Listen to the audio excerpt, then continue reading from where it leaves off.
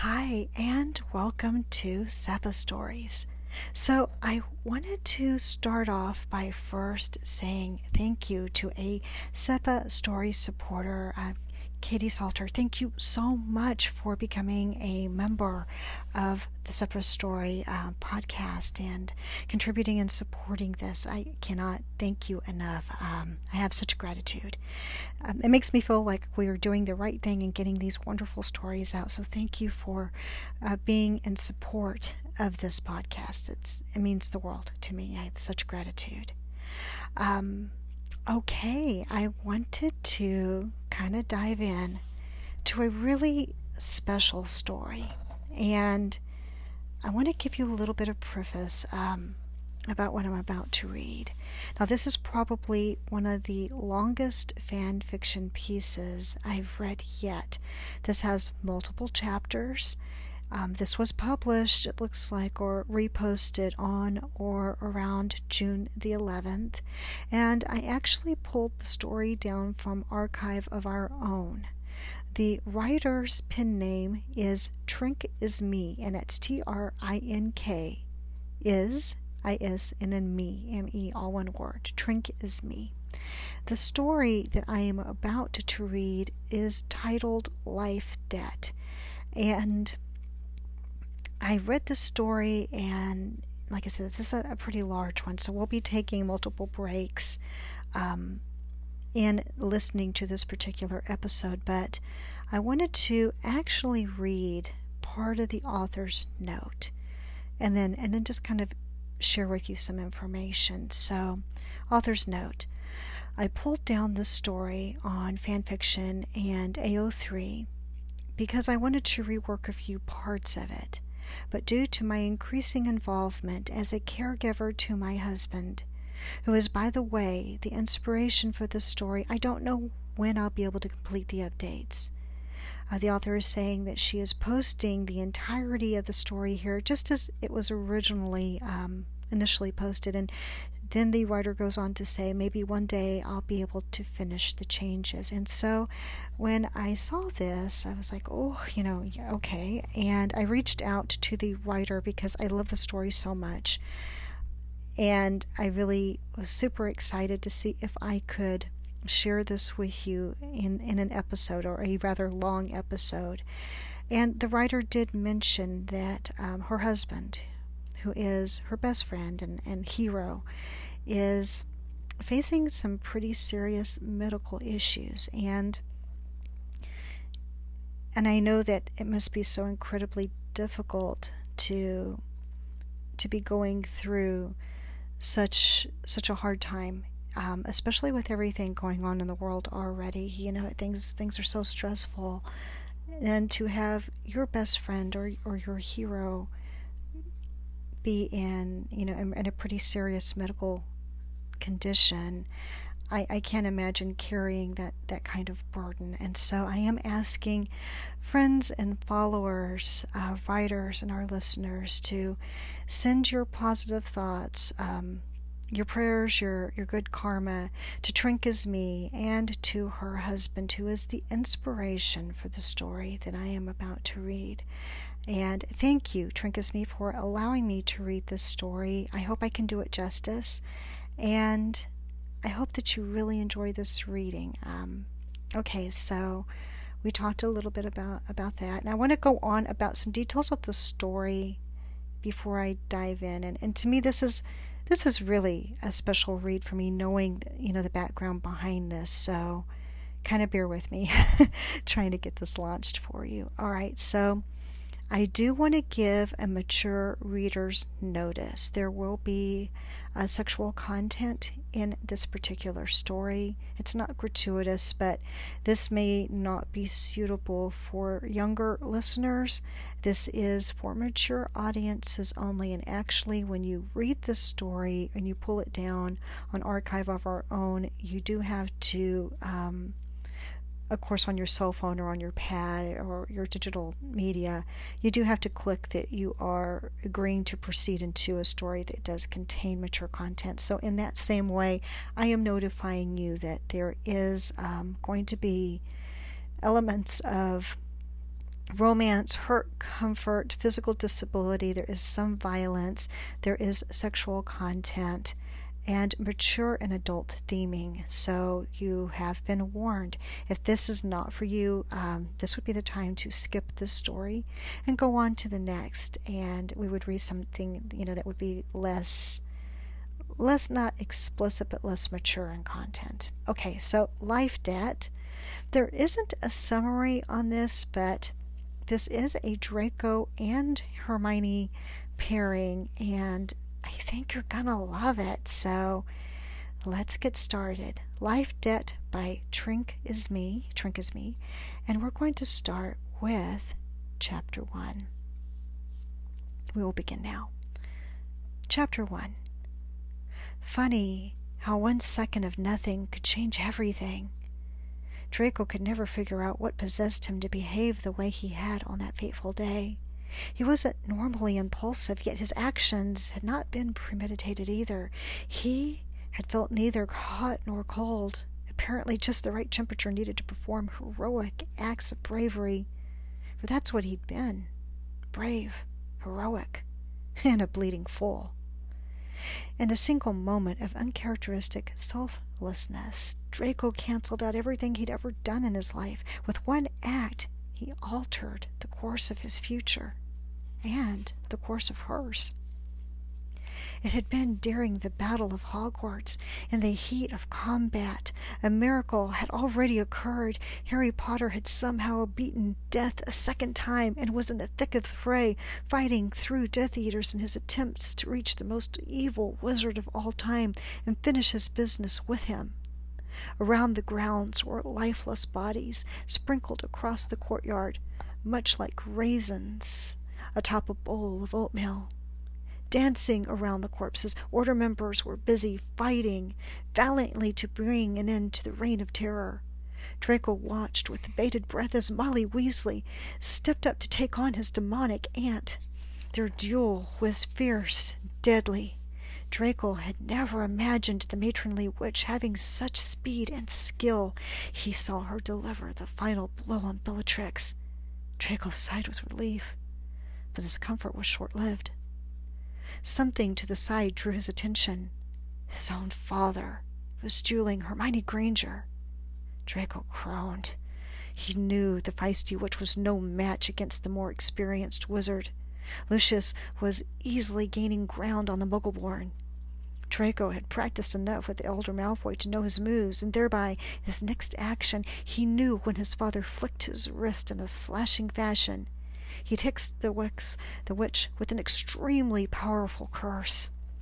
Without stopping to think of the consequences, Draco shoved Granger aside right before the spell reached her, and was hit instead. The pain of 1,000 crucios struck him with the force of a runaway night bus. So overwhelming was the agony, it overwhelmed his magic.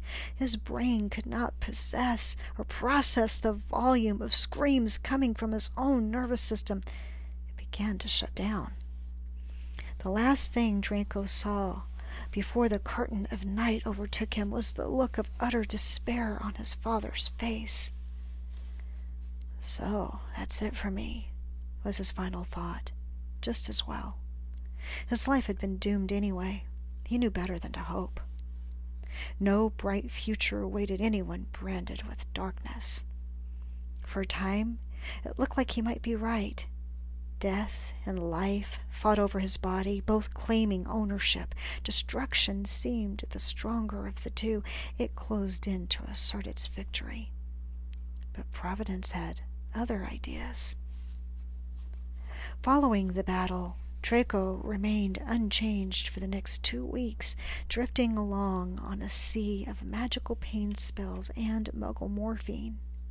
Occasionally he roused to a limited awareness. During that time his senses played peekaboo with his consciousness. The first sense that broke through to his mind was hearing. A few days after he was hit, Draco surfaced and slowly registered the sound of sniffing and whispers coming from somewhere close by. "How could you?" a familiar voice accused. a normally soft voice filled with the thick sound of tears and heartbreak. "How the devil was I to know he would do that?" responded the equally tortured sound of the male voice belonging to his father, Lucius. His father, his childhood hero, his constant North Star, his mentor and inspiration, his attacker.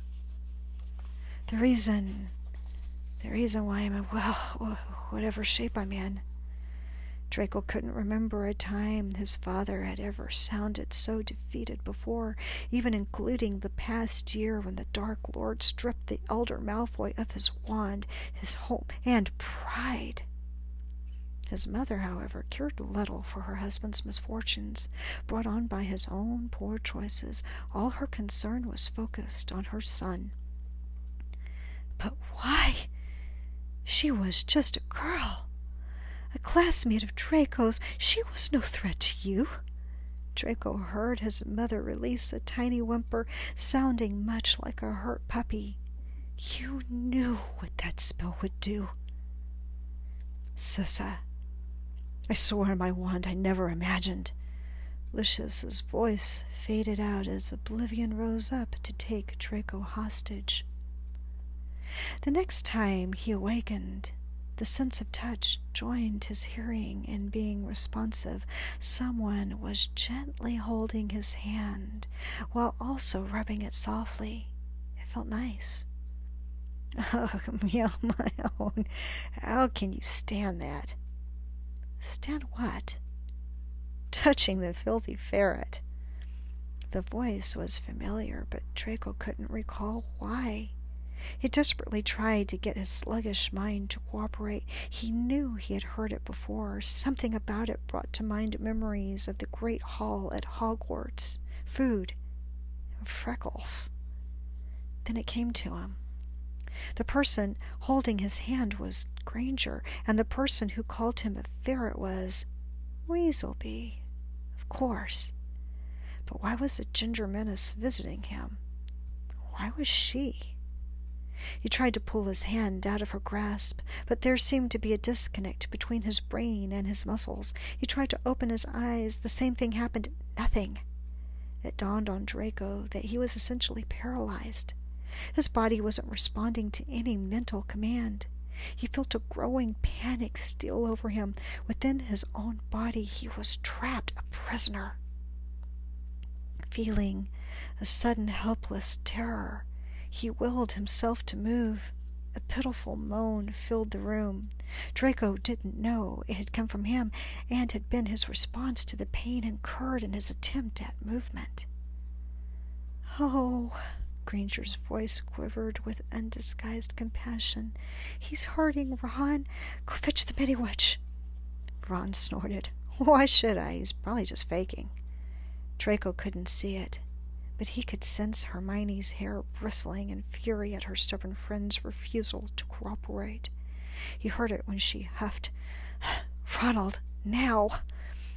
In spite of the electrical shocks coursing through him, slicing through his nerves as if they were warm sticks of butter, Draco noticed when the weasel obeyed. He sulked off, stomping, his heavy-sounding footsteps showing his rebelliousness and blatant disapproval of Hermione's request. Then the door slammed shut. For the space of a few heartbeats, there was silence. Then a sigh. Granger spoke again. "He can be such an ass." A mild chuckle followed. Hermione's joined it. A moment later, soft fingertips began to caress Draco's wrist. "Look at him," she whispered softly. Draco felt the fingertips leave his wrist to comb through his hair. "If he hadn't pushed me away," she choked, then gave Draco's cheek a gentle caress. "This would have been me, Harry." So it was Potter who had laughed. I know. Poor sod. His former enemy spoke, commiseratingly. Draco felt a large hand join the smaller to cradle the crown of his head. Oh, blast. He'd forgotten the Gryffindor tendency to show affection. Potter better not be trying to hug me. "I really do feel badly for him." He has to be in agony. Do you think he realized what spell his father cast? He had to have, it being his father and all. Not exactly, thought Draco, just that it was a dark one. He desperately wished they would speak it. Then at least he would know what he was up against. I feel terrible. I misjudged him badly. We all did. Me, most of all. So the Golden Trio had come to check on him. Draco couldn't fathom it. Then a sudden realization hit him. The boy who lived must have defeated the Dark Lord. Could it really be possible? Draco had seen so much carnage, so much death, so much evil, he was scared to hope. This must be a dream, he finally concluded.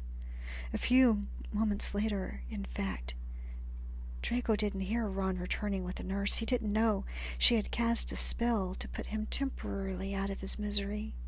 All he knew was that he had once more succumbed to the pool of sleep and was now adrift in a dream filled with nonsensical images of him dressed in white and Granger in green. In the background, Potter was singing, while he and the Muggleborn waltzed in a ballroom filled with red-headed waiters throwing champagne on anyone who came close to them. When he was finally able to open his eyes, Draco was by himself. Blearily looking around, he noticed the white walls, the sterile environment. St. Mungo's then. He tried to stretch and immediately regretted it. A stifled scream slipped past his lips. The pain was incredible. His heart began to race. Unknown to him, the instruments taped to his body alerted the staff to his distress. Only a few moments passed before a healer and a Mediwitch barged into his room. Draco stared at them pleadingly, his eyes filled with anguish. "What's wrong with me?" he croaked, his voice raspy from disuse. The Mediwitch ignored him, being too intent on retrieving the correct vials of potions stored in the cabinet beside the bed. But the healer, an older wizard with a kind, withered face, answered, "You are recovering from the effects of a curse, the likes we haven't seen in over a century. Stay still. We have something for your discomfort." Draco grunted. Staying still was something he would surely do, as the slightest movement was causing him agony. The nurse turned around, her hands full of vials gleaming with a substance that reminded Draco of moonstones and white opals. The sheen of the liquid was luminescent and otherworldly. "Here you go," she said in an attempt at a motherly voice, but when she tried to raise Draco a bit so that he could take the medicine, he moaned, the pain acute. "Hazel, let me," the healer instructed. Taking the potion from her, he waved his wand to raise the head of the bed a few degrees. Then he tilted the vial to Draco's lips. The weakened blonde struggled to swallow the bitter drops, but the healer, gently massaging his throat, helped him finish the task. To Draco, the fluid tasted like a cross between a milk punch and something tingling, as if a bolt of lightning had been condensed into liquid form. It was soothing and refreshing and wild. The hairs on his body rose. Draco felt goosebumps all over. The pain began to recede. He sighed, a feeling of relaxation overtaking him. "That was great," he slurred. "And that's why it's a controlled substance," the healer muttered. The Mediwitch grinned. "Witch Hazel, we may need to put a seek-me-not charm on these potions. Mr. Malfoy will have enough to overcome without adding an addiction to the list." "Yes, Healer Robbins." The older man sighed, his large frame heaving slightly. His kind heart was weighed down by the knowledge of what his newest patient was facing. A future filled with fevers, weakness, and pain. So young to be so disadvantaged. Life wasn't fair. young lads such as Mr. Malfoy being forced to fight in wars others created, older men who had nothing better to do than to sacrifice their young in the flames of their overweening pride. Such senseless, needless misery. It made Robins mad. What was worse was the careless regard in reintroducing a curse like the one Draco was suffering from the older healer Shreddard. It recalled to him the ancient wars, a more primitive time when Muggles were attuned to the elements, a time when they knew the secrets of the earth and could call forth its powers for life and for death. The Wizarding World was not as advantaged then. The playing ground was more even. One Muggle proved that quite well. Ram's Revenge. The curse supposedly created by the fabled Muggle king in retribution against the infamous sorceress Ardith the Attercop. A Hex later copied and made more lethal by wizards down through the ages. Muggles had different names for Draco's condition. Myopathy, neuromuscular disease, Parkinson's, multiple sclerosis, and many more. Some were worse than others, some with additional symptoms. But for Mr. Malfoy, the prognosis would be the same. He would be afflicted, disabled, a cripple. What's that strange-sounding word the Muggles used? Healer Robins paused to recollect. Oh, yes, he remembered it now. Handicapped. Chapter 2. 2 months later. Draco huffed, irritated with himself. His former fluid gait had been reduced to an unsteady shuffle. He held on to the walker as he made his way to the kitchen. The metal device was a strange Muggle contraption, but it did help him keep his balance. Still he chafed at the necessity of having to use it, although he much preferred it to the wheelchair he'd had at the hospital. I look like a drunken giant, he groused to himself. If I were any slower, I'd be a snail. Healer Robins said he would have to be patient. He assured Draco that he had made great progress since he was admitted to St. Mungo's mostly dead. But it was hard. Tasks that had taken no time to perform before were now arduous and difficult. Despite what his mother said, not everything could be done with magic. Still, he managed. Some days were better than others. But Granger told him living in time meant all seasons had their end. Even those of the trial. Right now, he was holding on to that. Once in the kitchen, he went about preparing a cup of tea. He had gone for a while without using sugar in it, even though he liked his drink hot and sweet. But he'd had too many accidents spilling it, and cleaning up the mess afterwards was a pain. His hands often trembled. Healer Robins said it was in response to the fevers. Whenever his temperature spiked, Draco couldn't hold on to anything. Even the smallest spoon would be dropped with a crash, sugar scattering everywhere. But then Granger stepped in. Of course she did, the nosy little crusader, Draco thought fondly. When she'd noticed that he'd been going without, she'd asked him about it. As he explained his situation, her lips pursed in a tight frown. The next day she'd brought him a bear-shaped container filled with honey. Said that it was a squeeze bottle and showed him how to use it. She spelled it to respond to even the weakest press.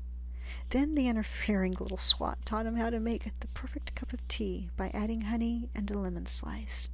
He liked it so well he no longer missed the milk and sugar he'd used to demand. Draco sighed and took another sip. Granger, his pesky new friend. Looking around the kitchen of his new home, he could see her influence everywhere, and the purple flower arrangement on his table, and the strange Muggle appliances she insisted on purchasing to help him live more independently. He snorted, remembering her chirpy, bright voice the day she'd brought them to his house. Muggle magic here to save the day. At least she believed in him. She believed he could have a normal life. Not everyone did. He'd moved to the family's lakeside cottage soon after being dismissed from St. Mungo's. The manor, complete with long hallways, massive staircase, and overbearing parents, was no place for someone physically disabled to live. Lucius, under the sentence of a lengthy house arrest and magical suppression, had assigned the elves to help in his son's care. But Draco didn't want to be coddled. Not that his father listened to his protest. Wanting to escape from the guilt of being the cause of his son's condition, Lucius went too far in the other direction. He became suffocating. Narcissa was little better. Always teary-eyed, always apologetic, neither she nor her husband understood what their son wanted was normalcy. What Draco needed was for them to act naturally, even if natural for them was less than ideal, but they ignored his pleas. After several days of being babied and being made to feel utterly useless, he told his parents he was moving out to live at the cottage on the other side of the grove, near the lake where he used to fish as a lad. He wasn't surprised when his mother kicked up a fuss. "Don't be ridiculous," she scoffed. "That's an impossibility. Why, you're not—" Her words trailed off when she realized what she'd almost said. Putting her fingers to her mouth, she looked at him guiltily. Draco's face turned stony and cold. "I'm not what, Mother?" he asked. "Strong enough? Able enough? Good enough?" Removing her hand from her face, she gave him a withering look. "There's no need to mock my concern, Draco." "Concern? That's what you're calling it? Draco! I will not tolerate—" He butted in. "You forget. I know you, Mother. I can tell what you're thinking. You and Father both. I can see it every time you look at me. I can hear it in the tone of your voice. I'm the family's new dirty little secret." "Now you know that's not isn't it?" he interrupted. "Tell me then, Mother. Why are squib children not included in pure-blood family portraits?" "Draco, that's not—" "Why are disabled children passed by in receiving an inheritance?" "Well, I guess I should be glad I'm an only child, or I'd be a pauper now." "Draco, please!" Ignoring her pleas, he pushed further. "Mother, have you been busy arranging a match for me?" Narcissa didn't answer. Lifting his brows, Draco mocked. "No? Why not?" "Nothing. Could it be because you're ashamed of me? Because you know none of the other families will accept me now, no matter how many galleons Father promises them?" Narcissa matched his stare for a few beats of the heart, then her eyes shifted, unable to keep his honest gaze. And when Draco saw it, his last faint hope shriveled and died. He knew pure-blood ideology. He'd been raised on it. Anything less than perfect was beneath them, whether it was Muggleborns or squibs or disabled sons who were no longer a source of pride. His face began to crumble, but hastily stomping down his emotions, he clenched his jaw and affected indifference. "That's what your real concern is, that my condition has further sullied our already tarnished name, that we'll eventually lose our place in society." "Darling, I know you don't mean all this. You're tired and overwrought. You need to rest. Oh, please. You can't keep me in bed forever. A pity, I know. I would be easier to hide away if I were bedridden." "Draco! Dove! Listen!" With that one word, Draco felt his heart crack into a million pieces. How many times had his mother called him her dove? When he'd taken his first steps, ridden his first broom, when he'd gotten his Hogwarts letter, made the Slytherin Quidditch team, when he'd been made prefect, always when he'd shown promise or received an honor. That she'd said it now was horribly, painfully ironic. "Why do you call me that?" He asked, his voice low and ominous, though Narcissa didn't pick up on it. She paused and sighed. Because you'll always be my son, she began, combing back his hair with her fingers. Even if you're no longer. The small negative word was a flame to Draco's combustible cauldron. He exploded. Don't tell me what I am no longer! Narcissa gasped, shocked at his outburst. I know, okay? He raged. I'm lame. I'm a cripple. My body no longer works, but I'm still me, he shouted, startling his mother into silence. In here, Mum! And he thumped his chest angrily. I am no different, yet you and Father treat me as if I am. Do you know what that feels like? Do you know what it does to me? Draco paused to breathe, his hand shaking uncontrollably. Two pairs of gray eyes stared at each other, both filled with pain and tears. Mom, please, he begged.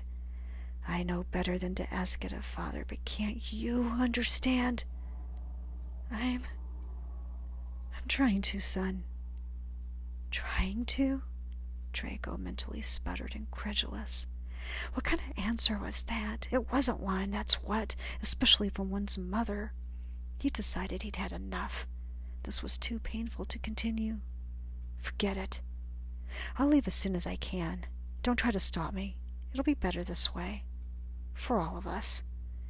He watched as his mother burst into tears. I'm sorry, so sorry this ever happened. Draco sighed, bowing his head in defeat. He whispered, So am I. Narcissa tried one last time. Maybe we could. Draco cut her off. Just let me go. So they did. The next morning, his father had the elves move his things to the quaint stone cottage near the border of their property. They stayed to clean the inside, and when they were done, Cookie, the oldest elf, started a fire to scare away the chill. Even though it was summer, the stone walls made the air inside the house feel cool and damp. Afterward, the old elf approached Draco, reclining on the sofa. Master Draco, the young miss you have spoken of, she who visited Master at the hospital, she is the same as was brought to the manor? The one with the nasty word on her arm? Draco swallowed hard. He didn't know why Cookie was bringing that up. He tried every day to forget it. Yes, Cookie. She's one and the same. Cookie released a big sigh and smiled up at Draco. Cookie is very happy to hear it, sir. Very happy indeed. Why? Draco asked before he could stop himself. The elf's eyes grew large and knowing. Because, sir, young miss knows suffering. She was stronger than it. She will be helping young master to do the same. Once he got used to being there, Draco had to admit his new home had a charm that had been entirely lacking at the manor.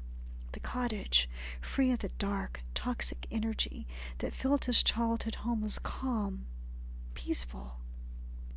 Situated on the banks of the large lake, it allowed Draco to hear the soft, soothing sound of water. It was that sound, nature's own lullaby, that put Draco to sleep at night. The quaint dwelling had a thatched roof, neatly trimmed, and was graced on the sides by lush green ivy on the south wall and climbing roses on its north side. The irritating squawks of his father's peacocks were heard no more. They had been replaced by the sweet song of woodlarks, nesting at the foot of the rowan tree that stood between the cottage and the lake. Draco loved that tree. He fondly remembered climbing it with Theonot when they'd been young boys. Draco's grandmother had planted it as an additional source of protection from malevolent spirits, as the wards were weakest near the water. More than once Draco wondered if that's why it was so peaceful there. If the tree his grandmother planted was what kept Voldemort's dark magic from infiltrating that area.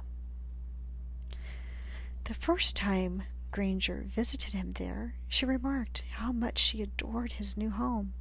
She thought it was far superior to the manor. Of course she would think that. His childhood home could never be anything for her except a reminder of the torture she had endured within its walls. Add to that the Death Eater who tried to attack her still lived there. But she never mentioned his father to him, never mentioned that returning to Malfoy grounds made her uneasy. What she did mention was that she'd gotten him a surprise, a housewarming gift for his new home. But that's who she was, he discovered. Thoughtful, always giving. It had started at the hospital. Hermione began to regularly check up on him after he'd cleared to have unlimited visits at St. Mungo's. When she would come, she would always bring something with her, a game of wizarding chess or exploding snap, a bag of goodies from Honeydukes. Several times she brought a muggle toy called Rock'em Sock'em Robots. Apparently the point of the game was to direct the boxing of one's robot against its opponent until one person scored a knockout punch. Draco told her it was the silliest, most useless thing he'd ever seen, but in secret he enjoyed the cathartic feeling of the toy provided, which, knowing Granger, was probably the reason she brought it. Hermione discovered Draco loved Muggle music, specifically modern piano compositions. When she told him she'd taken piano lessons for years, he'd asked her if she knew any pieces by Bela Bartok, and she gave him a teasing smile and said he'd have to find out. Then she commandeered a wheelchair and wheeled him to the lobby of the hospital, where a baby Grandpie stood near the admissions desk. She asked the wizard there, when employed by St. Mungo's, to provide music to, if she could provide music to the visitors, if she could play a song for a patient. He took one look at Draco and nodded, telling her to take her time. He said he would take an early lunch. As soon as he left, she positioned Draco so he would be able to see her play. Then her nimble fingers took off. She played the entire suite for piano to her audience of one. Draco didn't interrupt. He watched her play the deceptively difficult piece with a lightness and ease that made his heart clench strangely. When she finished, she turned to look at him, expecting a smirk and teasing comment or critique. She was shocked to find tears on his face. Draco didn't bother wiping them away. He merely nodded and mouthed, "Thank you." On her visits to the hospital, she usually came alone, but a few times Potter came with her. Weasley never did. Conversations were short and stilted when Harry was present, even though the boy wonder was uncommonly kind to Draco. But when Hermione was by herself, there was no end to the topics they would discuss, one after another, until the hours sped and the shadows would lengthen against the charmed windows. Draco began to anticipate her coming. He found himself counting the hours before he would see her again. He could better ignore his pain when Granger was around. Her stimulating conversation was the perfect distraction. She was well versed on nearly every topic except Quidditch, and her banter was always witty. Recalling those awful early days, he had to admit it was her steady voice reading his favorite books that had been all that kept him from giving up. Back then, he'd been too drugged and out of it to question why she was his most faithful visitor. He was just glad she came. Later, when he was better, he attributed her attentiveness to survivor's guilt. It took a careless remark Draco overheard to put two and two together as to the real reason behind Hermione's faithful concern. It happened one evening about a week before he was discharged. The witch was going off duty, remarked to the nurse replacing her, "It's such a shame about patient Malfoy, isn't it? He's such a handsome young man. Now I suppose there's no chance for him to marry. And I heard he's the only son, too. It's like the Fates put a judgment on that family." The other Mediwitch tried to hush the first one. "Constance, shh! His door's not closed. He might hear you." "No, he won't. I just gave him his potions. They work fast." "Are you sure?" The other witch laughed. "I'm sure. I could put a dancing Bela in there and he wouldn't notice." Draco heard both nurses chuckling. Stupid witch, he thought. He wasn't that medicated. "Well, I heard something the other day about your young patient. If you're going to mention his dark mark, don't bother. I've seen it." "Not that." The Mediwitch paused. In a lower voice, she asked, Did you know he was hurt by saving Hermione Granger? Are we talking about the Hermione Granger? Best friend of Harry Potter? Right, the very one. He took a curse meant for her. The other witch gasped. Merlin, I didn't know. If that's so, both Meadow Witches fell silent. Draco tried desperately to fight against the effect of the potions to hear what else they would say. Finally, he heard a voice again. You know how that works. She owes him her life in return. Do you think they know? Does it matter? Doesn't it matter? Does it? I don't know. The magic of his action has already been cast. It can't be called back. It's one of the most binding of powers. Draco sucked in a breath. Funny how he'd never considered it before, but now it was staring him in the face. He wondered if Granger knew, or if she was unconsciously being influenced by the deep magic. An eye for an eye. One life in exchange for another. The cosmic scales demanded balance. Intentional or not, he'd risked everything to save Hermione. And now, she owed him a life debt. All right, my readers, we are going to take a quick break, and I will be right back. Hi, and welcome back to SEPA Stories. All right, so I'm sorry for the small break.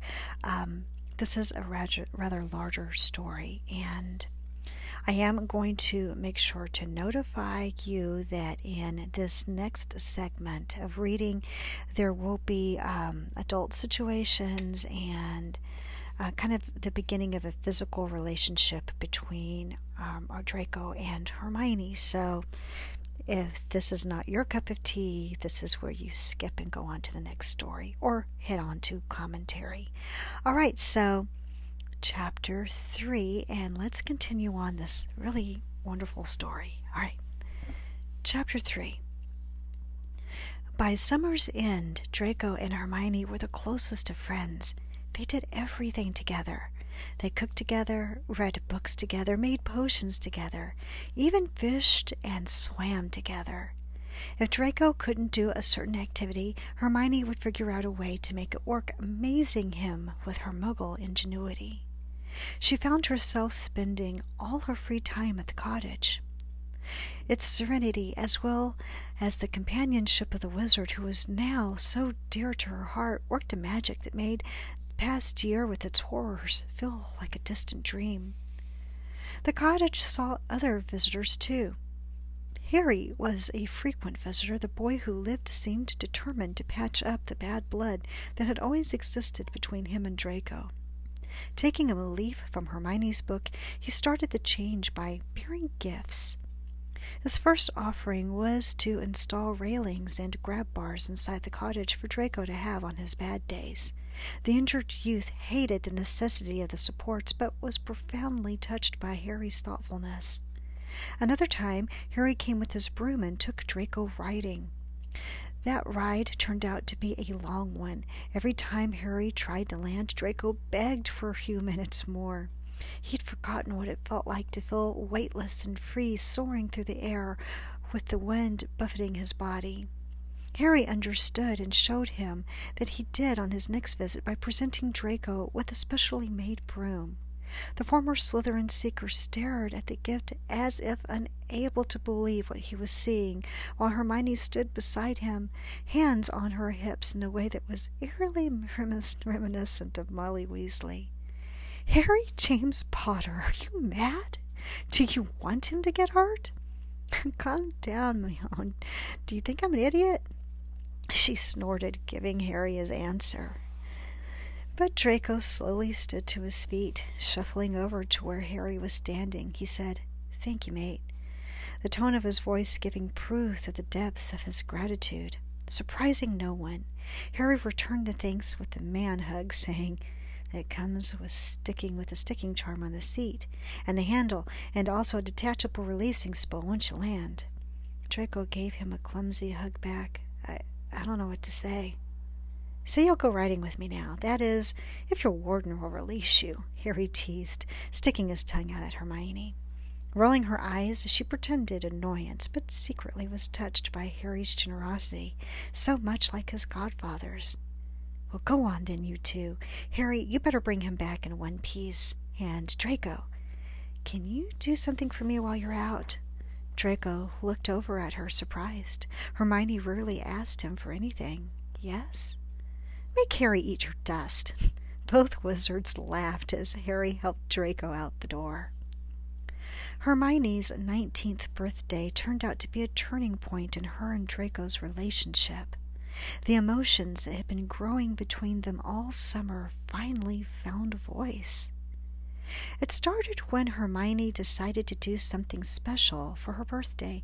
Knowing Draco's fondness for sweets, even by Gryffindor standards, he was an absolute fiend for them. She wanted to try her hand at making cauldron cakes. Molly Weasley somehow caught wind of Hermione's plan and graciously offered to help. The day before Hermione's birthday found the two witches busy in the Weasley kitchen. While they mixed the batter, Hermione shared with Molly what she'd been up to that summer, most of it being about Draco and the struggles he'd had. Molly's mixing grew slower and slower as she listened to the tale of his heroism and subsequent disability. But when Hermione got to the part about how he'd been treated by his parents, Molly saw red. So much so, the cake batter began to bubble dangerously. It was all Hermione could do to keep the dear woman from going over there to Mother and fuss over the young wizard.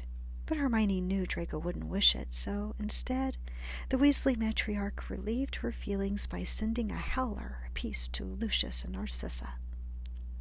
When Hermione flew to the cottage the next day, cakes in hand for the luncheon of bangers and mash Draco had managed to make for her, she told him what Molly had done. He immediately choked on his meal. Hermione had to pat his back several times before he could breathe again. Afterwards, they both laughed until their sides hurt. Blast, I wish I could have been there to see it. I know it's your birthday, but honestly, that feels like a gift for me. Hermione grinned impishly. More than my cauldron cakes? Haven't had one, so I can't say you're hoarding them over there. Oh, so sorry, my prince, she wisecracked. Snapping her fingers, she levitated the cakes to sit in front of Draco. Better now? I'll answer that after I've tasted them. As he reached for a cake, Hermione noticed his hands were trembling badly. Draco, when did that start? She asked. I don't know, maybe 10 minutes ago. Hermione worriedly bit her bottom lip as he attempted to eat the dessert.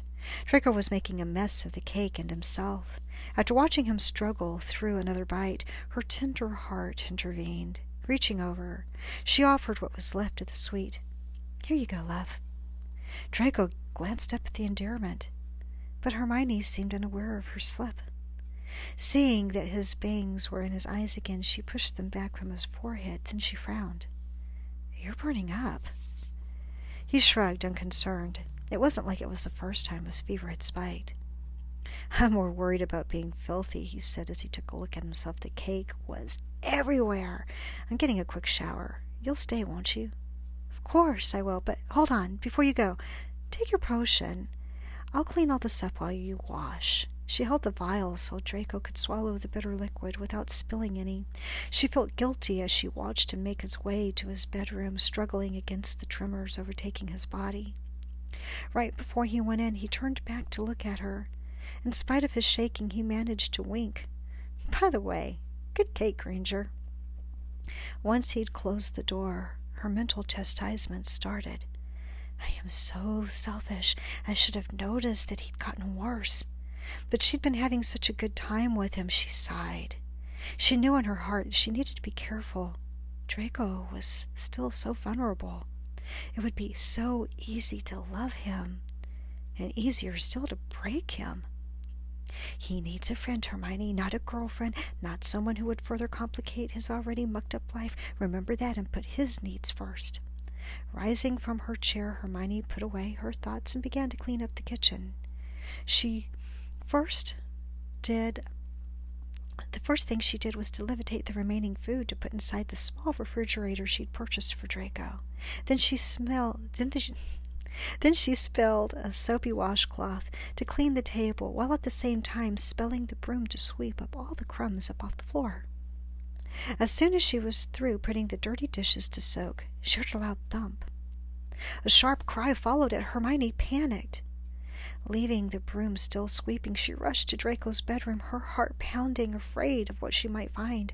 Opening the bathroom door, she found her friend sprawled on the wet shower floor, naked and grimacing in pain. "Oh, Draco!" she gasped, seeing a large and angry-looking gash began to turn purple on his forehead. Checking the rest of him, she found no other bruises beginning to form. Hermione tried not to stare at his manhood, choosing instead to asseo the fluffy bath towel hanging on the wall. Grabbing it, she covered his lap to give him a bit of his dignity back. "I don't know why you're bothering," he muttered, too ashamed to look her in the eye. "Can't even take a bloody shower by myself. You should let me drown." "I'll do no such thing," she countered as she reached for his wand near the sink. She'd used it before and was surprised at how compliant it was to her magic. Aiming it now at Draco's head, she began to heal the ugly cut. "What happened?" she ventured to ask. "My hands started shaking, even more than before, and I couldn't hold on to the soap. It dropped. When I tried to pick it up, I somehow slipped on the blasted thing." If it had been Ron telling the story, Hermione would have laughed herself silly. But Draco was different. She nodded, making a sympathetic sound while casting the healing spell work. Once done with his forehead, she went on to treat the other bruises. He stayed still as she concentrated on her task. When she was through, he surprised her by lifting his hand and softly tracing her cheek with his fingertips. "So soft," he murmured. Hermione instinctively leaned into his touch and then blushed after realizing what she'd done. Draco saw and chuckled. "Me touching your cheek embarrasses you? How do you think I feel? You just saw it all." That made her cheeks turn even a brighter crimson. I promise I tried not to look." Draco's left brow rose in disbelief as he winced in pain at the movement. He gingerly felt for the lump on his head. "Ow. You must have done a crap job with this, Granger. It still hurts." "Sorry. Did I miss a place?" Hermione brushed Draco's hair away to get a better look. During the summer it had grown out a little. In spite of it forever being in his eyes, she privately thought his hair looked better this way. Before he kept it too short. It had been a severe style, making him appear pinched and angry. The shaggier length he wore now made him look younger and more approachable. She smiled. "He's so handsome." Looking back down, she noticed Draco watching her, his eyes twinkling, the beginnings of a smirk playing around his lips.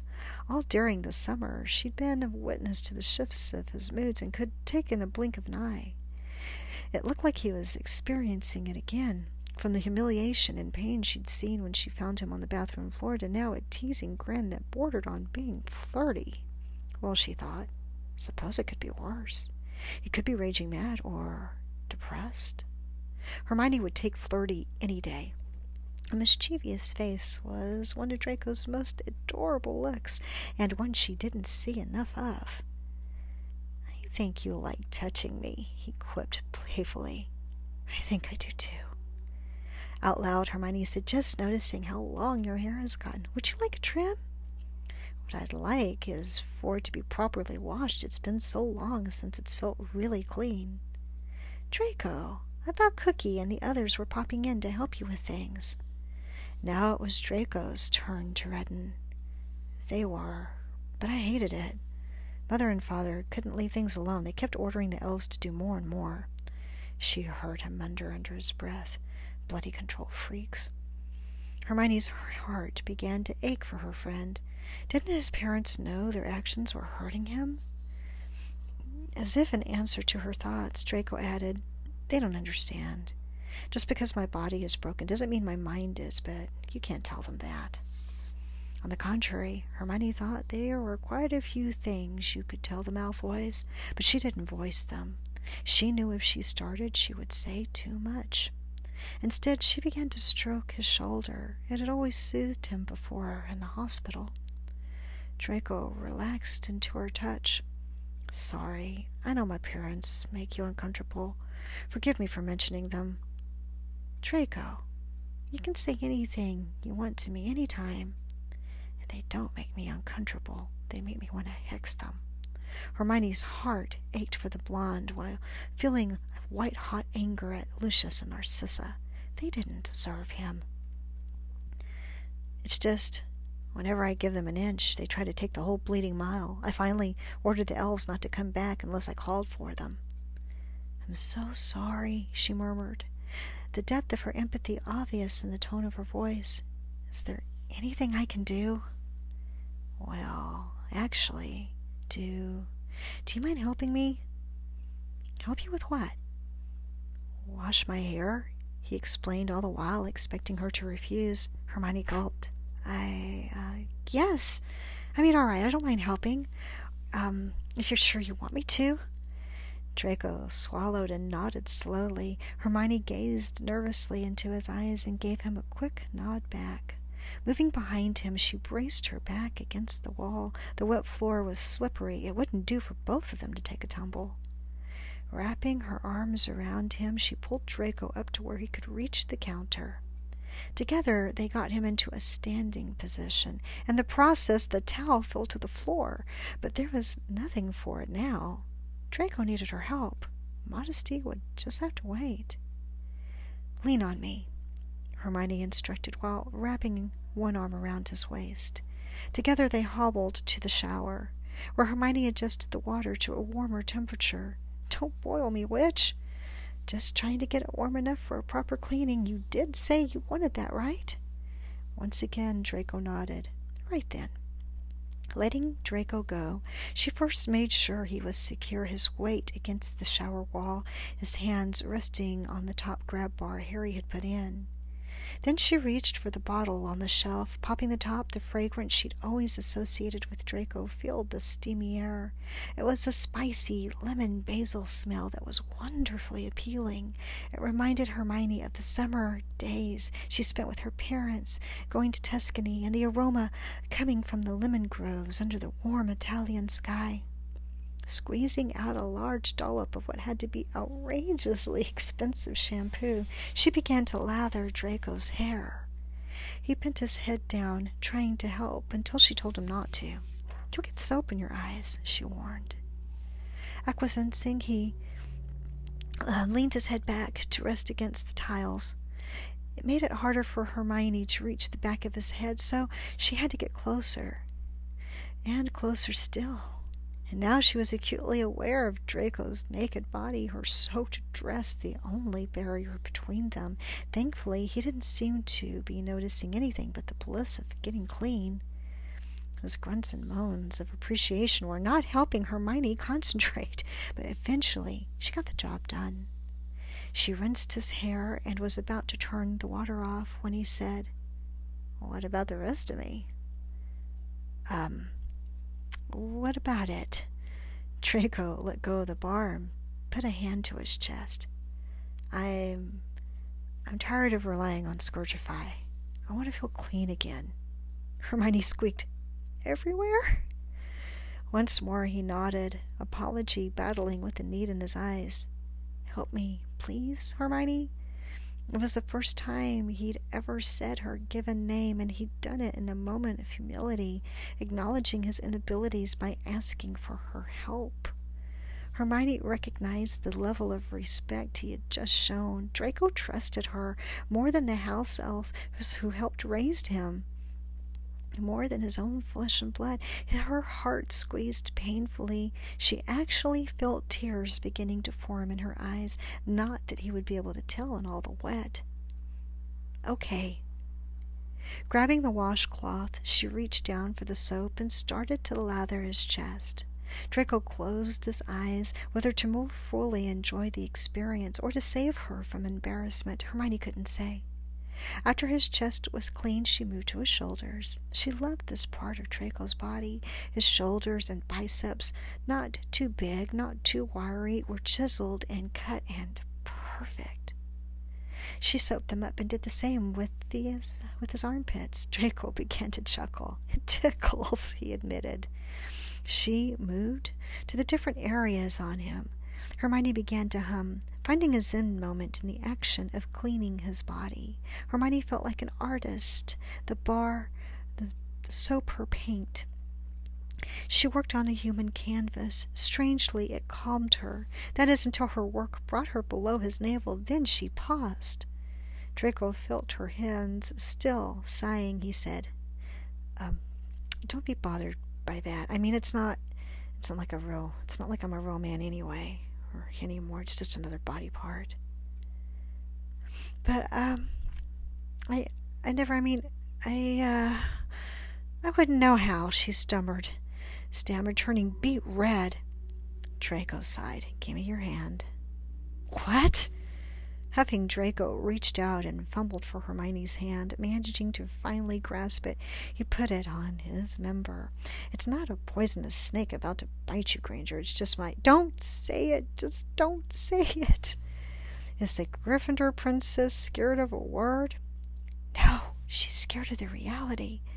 But all she said was, can you at least shut your eyes while I do this? It's hard enough without knowing you're watching me handle you. Hard enough, did you say? Draco, stop! He flashed a wicked grin, but did what she asked and closed his eyes. Merlin, why me? She groaned inside. She'd never felt such embarrassment. Worse still was the way her body was reacting in that moment. It was all she could do not to. Stop it, Hermione. Just friends, remember? Pretend you're a Mediwitch. They have to do this sort of thing all the time. She decided the best course of action was to hurry up and get the job done. So she quickly lathered him up, not realizing what she was doing in her hasty attempt to finish. The quick and hard rubbing was unlike the slow and gentle movements that she'd given the rest of his body. She felt him grow hard in her hand. Cripes! She yelled and dropped him like a red-hot coal. Draco let out a grunt of discomfort when she let go. A moment later, he began to laugh. He got so tickled he snorted. You did this, so don't blame me. Her cheeks flamed with mortification. I am so sorry. I swear I wasn't trying. Her eyes could not stop staring at what she'd created. Could you quit pointing that thing at me? Draco only laughed harder and almost fell down again. Unfortunately, Hermione wasn't seeing the humor. Her eyes filled with tears and she felt like such a fool. Draco saw how upset she was getting. Hey, come on, Granger, don't be upset. I thought it was funny. She looked at him, her face crumpling in dismay. What you must think of me now? What? No! It just happens. There's no need. I'll tell you what there was no need. You blowing up like a party balloon in my hand. Draco gave her a long, appraising stare, looking her up and down. I had a beautiful witch wearing nearly transparent clothing touching me. How did you think I was going to react? Hermione's temper vanished with proof of Draco's words. Shivers erupting throughout her body replaced it. Beautiful witch? He thought she was beautiful? She sniffed, staring into his expressive eyes as drops of water fell from his nose. She saw it when those eyes looked down to her lips. She wanted so badly to kiss him, to feel his mouth on hers, but she forced herself to ignore her once, and instead zeroed in on something else, something Draco had unknowingly revealed, something he obviously needed to hear. Then don't you ever say again, you're not a real man. This proves you are. The statement caught Draco by surprise. He seemed gobsmacked by the simple truth she pointed out. A minute later, a tiny smile appeared. Am I? He pondered. His disability had made him think he would never have the chance for a real relationship, that he would never be man enough. What woman would willingly bind herself to a cripple? What woman would want to deal with his special needs for the rest of her life? His eyes rested on Hermione, all in her waterlogged glory. She's been dealing with them since the beginning. A tiny voice tried to remind him not to take advantage of the magic of the life-debt that was surely influencing the witch in front of him, but at that moment Draco could have sworn he was the one being influenced ever since he'd saved Hermione's life by her intelligence, her kindness, her innate goodness. Finding out everything he ever wanted was in the lovely girl with the big hair and the even bigger heart. She had become his best friend, his entire world. Seeing the sudden change in his countenance, Hermione drew a breath, mesmerized by the look in his eyes. She moved closer, pulled by the depth of emotion playing across his face. "Draco?" she whispered, reverent as a prayer. "Oh, gods, Hermione, it's been you all along," he whispered, before he gave her what she'd been wanting. Lowering his head, he claimed her lips with his. It took an unexpected visitor to bring Draco and Hermione back to their senses. For a time, all they'd been able to concentrate on were the sensations overwhelming them both, the gentle exploration of lips and tongue, the pressing of bodies that fit so perfectly together, and the moans their caresses produced. Draco's hands were still shaking, though now from more passion. Where the sudden desire had been hiding, he didn't know. Maybe he'd been afraid to acknowledge it because he hadn't believed it could ever be possible. Maybe it had lain dormant, waiting for the right time to spring forth. All he knew was that he wanted Hermione. He needed her. Merlin helped him, but at this moment he realized he loved her, and probably had for quite some time. He trilled kisses down her neck, finishing with a little nip by her collarbone, a love bite. Maybe it was for the rumored Vila strain in his ancestors popping up in him now, but he wanted to leave his mark on a witch who had stolen his heart. He pulled her as closely as he could, burying his face in her wet curls that were heavy with her unique fragrance, apples and spices, and the crisp, pleasing smell of a cold autumn morning. Gods, her scent was intoxicating. She was addictive. "Draco," she whimpered when he cupped her rear to press her more tightly to that spot on him that was aching for more attention. He groaned, perilously close to losing control, when he heard the chimes of his flute ring. Hermione heard it too. It stilled. Reluctantly, she pulled back to ask, "Was that—" Right then the door to the bathroom opened, and in waltzed none other than Lucius Malfoy. Hermione's nemesis and father to the naked wizard she was groping. Reacting with quick reflexes she'd honed during the war, Hermione attempted to accio the bath towel to cover Draco, but she was too late. It had become trapped underneath the feet of their uninvited guest. The older wizard blinked at first as if unbelieving of what he was seeing. Only after hearing a startled "Father!" did the signature Malfoy sneer appear. "Well, well, isn't this a pretty kettle of fish? Been keeping secrets, son." "What? You just barge into bathrooms? Why are you even here?" Lucius snorted, his scorn evident. "I assure you, I would rather be elsewhere than here in front of this sickening display. But your mother became worried when you ordered the elves away. She wanted me to check on you. Now I see your purpose in dismissing them. The fewer witnesses to your indiscretions, the better." "But where? We weren't—" Lucius ignored Draco's sputtering. "Tell me, son, is this why you saved her?" he asked, indicating Hermione with a nod of his head. "You could have told me you had the mudbloods servicing you. I would have left her alone, and your unfortunate injury would have never occurred." Hermione bristled, outraged at the very idea. "You think that he was paying me to—" For once she was incensed beyond words. Her palms tingled, itching to slap the pompous sneer off his face. She'd been called a mudblood, a swot, but her integrity had never before been questioned. She thought she'd grown immune to personal attacks, but this hurt on a deeper level, partially because she knew the former Death Eater had meant for it to wound. A small part of her felt like crying, but the other part, angrier part, felt like pulling his perfect prissy hair out of his misogynistic head. "You think I'm some kind of whore?" she spat out, her brown eyes snapping. Lucius raised an eyebrow at Hermione's question.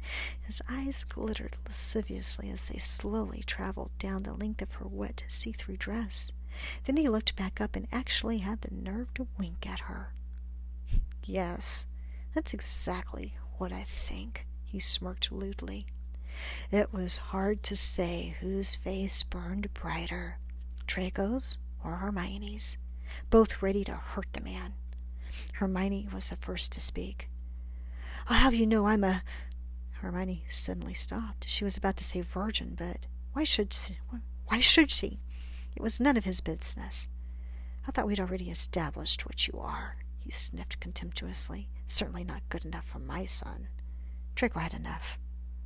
Hermione is pure, father, purer than you or I could ever hope to be."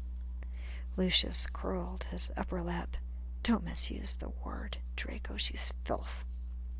That was the final straw. "Enough," Hermione said, her voice hard as steel. "Get out. Now." "Why, you impudent little chit—" "Sorry," Lucius hissed. "You are on Malfoy property. This is my home. You dare order me out of it?" "My home," Draco corrected, his voice reminding Hermione of how he'd sounded at Hogwarts, haughty and regal. "And I dare leave, father, before I call for Cookie to take you back to the manor." The look on his father's face darkened. Hermione felt alarmed and remembered that this man had been her enemy only a few short months ago. He'd tried to hurt her, and would have been successful if it hadn't have been for Draco. "We are not through here, son," he spat through clenched teeth. "I expect you to do your duty to your family name and not sully it." Hermione watched as Draco matched his father's arrogance. She was impressed. It couldn't have been an easy thing standing in front of all that anger without a shred of clothing on, but one wouldn't have known it by his stance or the expression on his face. "That's rich coming from you. Because of your choices, our name is in tatters." "Draco, Lucius, I'll not have you." But Draco was done with the conversation. "Shove off, old man." Flicking his wrist, he made his father vanish with a pop. "Serves them right if my tremors splinch 'em," he mumbled. "Where did you send him? Back to the manor?"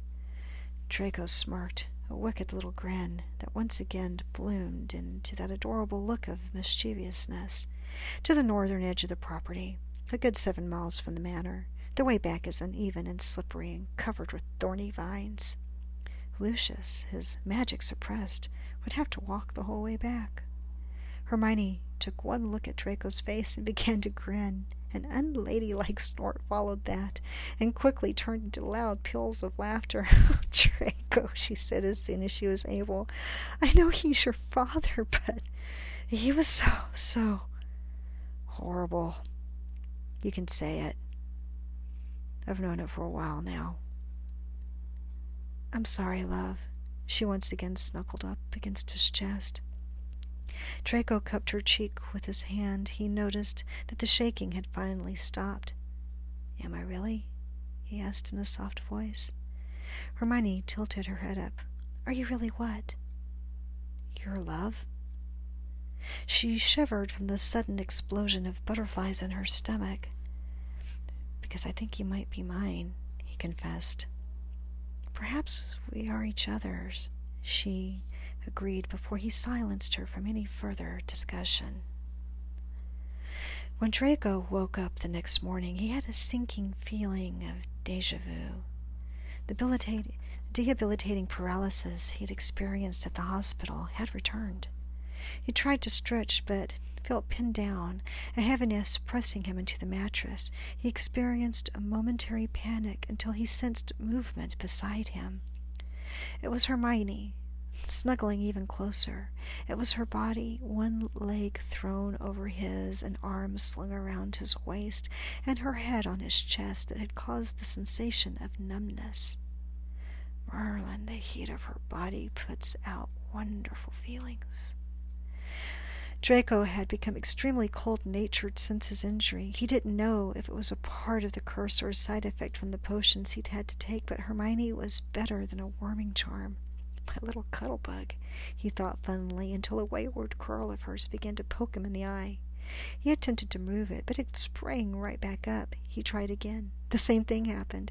He tried blowing it away, but all that did was unlodge another strand. Now he had 2 curls attacking him. Love. Hermione. Hey, Granger, he said, increasing volume. She moaned, then turned over. Draco chuckled until he heard her smack her lips and mumble, "More." He was amused. His amused expression softened. More.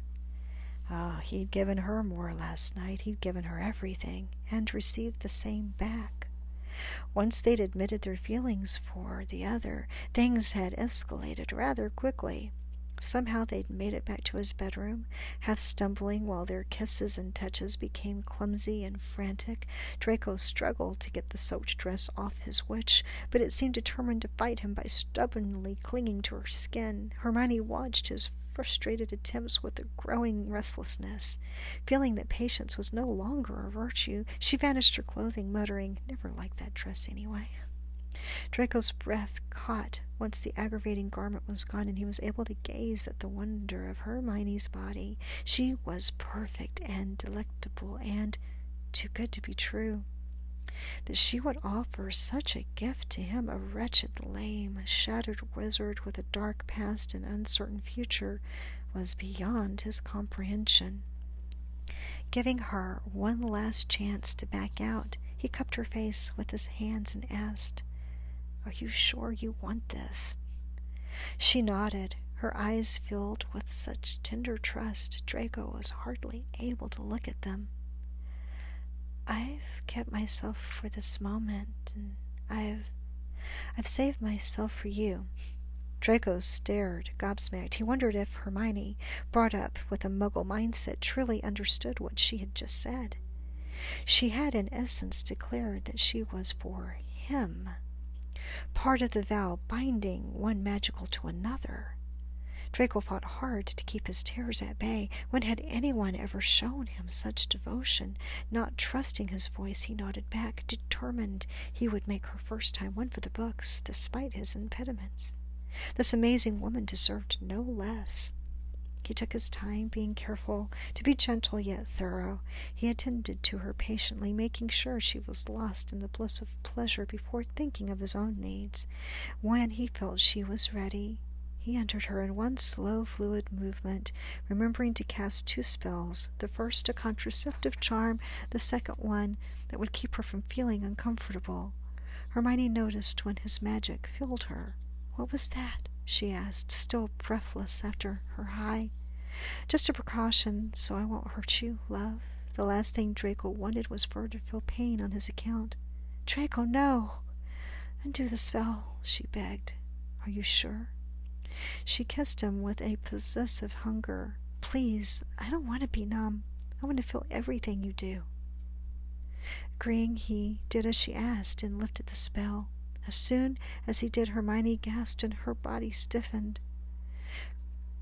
Crap, I was afraid of this. Should I pull out? No, just give me a moment. It wasn't really pain she was feeling, more a sensation of being overly full, of being stretched, and Hermione concentrated on relaxing her muscles to help her body accommodate the intrusion. After a few moments passed, she whispered, I think I'm ready now." Draco had been holding his breath, hoping she would be okay, hoping he hadn't ruined the experience for her. When she gave him the go-ahead, he sighed in relief and began moving into a slow rhythm, making sure he didn't cause her further discomfort. He felt it when she began to enjoy him. He felt it when her lush body began to writhe under his. It turned him on so much he forgot to be gentle and instinctively sped up, his lips caressing her ear, telling her how wonderful she felt. When her timid, tiny mules turned into loud moanings of his names, Draco reached his limit. "Hermione, I can't." And right before he claimed his release, he felt her when she fell, lost in the rapture that he'd given her. She cried out an articulate sound of pleasure leaving her lips. Oh, thank Merlin. Draco finally let go, thinking as he did he'd found a new life goal, replacing every torment he'd ever given Hermione with offerings of ecstasy to take their place. When he was through, he moved to the side, holding her sated body close to his. He was knackered and his arms felt like lead. It had been all he could do to keep himself from collapsing on her. Maybe next time, maybe she'd like to be on top. He'd never realized before how strenuous lovemaking was. His past encounters now seemed like dirty, wind-blown ash upon his skin, and they'd never been anything more than quick gratifications, a selfish way for him to meet his own needs. But this had blown all his other experiences out of the water. It hadn't been a taking, but a giving for both of them. It made Draco realize Hermione's feelings for him were as real as his were for her. It was an astonishing thought. He was such a faulty conglomeration of blood, bone, and magic, but he knew it was true. He'd felt it with his body and soul. The lioness loved her broken little snake. Draco was finally roused from his memories when he felt his witch lazily stretch, signaling she was awake. Turning over, she gave him a sleepy smile. "Hey." He smiled back, a gentle open smile reserved just for her. "Morning, love." Giving her nose a scratch, she asked, "What time is it?" Draco glanced at the clock. 9:30. "Oh, no, really? I have to be at Aries by 10:30. He tried not to show his disappointment. "Oh, well, would you like a cup of tea before you go? Toast?" Hermione was already getting out of bed. "Tea would be lovely. Do you mind if I take a quick shower while you make it?" "Not at all." "Blast, there goes this morning's fun." "Is anything wrong?" She knew the tone of Draco's voice. She heard it when it changed. He sighed. He loved his girlfriend's intelligence, but nothing got past her noticed. "Nothing. Just sorry we won't have time for another round." Hermione grinned impishly. "Well, let's not abandon the idea. Can I get a rain check for this evening?" "A rain what?" She shook her head. "Never mind." "Can I come over this evening? Maybe stay the night?" she asked shyly. Draco playfully tugged her back into bed. "I don't want you staying anywhere else. From now on, consider this our home, Granger." She tucked her head under his chin as she held him close. Her smile threatened to overtake her entire face. "Got it. Our home it is." He had just made himself a ham sandwich and had taken his first bite when Draco heard the pop of apparition coming from his living room. Looking at the clock, it said 12:45. "Hermione's back already?" He hobbled out to the kitchen to find his mother standing by the window, looking out towards the lake. Draco quickly swallowed and asked, "Mother, what's wrong?" It was the first time she'd come to the cottage since he'd moved out of the manor. She turned around and gave him an enigmatic stare. "May I sit?" Draco gestured to the sofa. Walking to it, Narcissa gracefully lowered her body and smoothed her robes. Once her son was sitting on the other end, she wasted no time in getting to the point of her call. "Your father told me about his visit yesterday." "Oh, did he?" he responded mockingly. "Did he happen to mention that he barged into my bathroom without even a by your leave?" "He told me what he saw. He told me you and Miss Granger were in the shower together, that he'd found you in a compromising position. Then he told me that you'd banished him." Draco smirked, totally unrepentant. "Did father enjoy his walk home?" His mother huffed, exasperated. "I cannot pretend to understand your behavior these days. I know I didn't raise you to be so disrespectful. Did you give father the same dressing down? Because the way he looked and spoke to my witch was despicable." "Draco, we are not discussing your father." Draco stared and wondered, and it was the first time his mother had ever shouted at him. "Do you think I don't know what he is, or what he's done?" Truthfully, Draco didn't. He thought his mother preferred being ignorant. "But I didn't come here to talk about his behavior. I came here to talk about yours, and the way you're treating Miss Granger." "Mother, calm yourself. Hermione and I are a modern couple. We don't hold to the old ways of—" "I'm not speaking of your romantic activities. I know your purity in that regard was lost some time ago." Draco cleared his throat, uncomfortable. "Then what are you—" "I'm talking about you taking advantage of the life debt that girl owes you." Draco's jaw dropped. "You know about that? Just because it's escaped your father's notice doesn't mean it's escaped mine. You're using her, Draco. It isn't right." "How am I using her?" He watched as his mother's eyes actually filled with tears. Wait, she's worried about Hermione? "The magic will compel her to give you whatever you need. Say whatever you need to hear. I know you're lonely here, son, but to take advantage of Miss Granger just so she can warm your bed is an abuse of a magical bond." Draco didn't like where this conversation was heading. That's not true. I'm not using her, Mother. Contrary to what Father said, she's not some plaything to me." He stared into his mother's face, willing her to understand. I love her. I intend to marry her. She'll have me." Narcissa's tears spilled over at that declaration. "Oh, my poor son. I was afraid this would happen." "What? That I wouldn't marry a pureblood?" She shook her head as she wiped tears from her cheeks. "No, I no longer believe in any of that. It almost cost me my family." Draco was stymied, was confused. Then what was his mother talking about? She wasn't making any sense. "I'm not understanding, Mom. Just spit it out." Narcissa's face crumpled with sorrow as she gently placed her warm hand over Draco's cold one.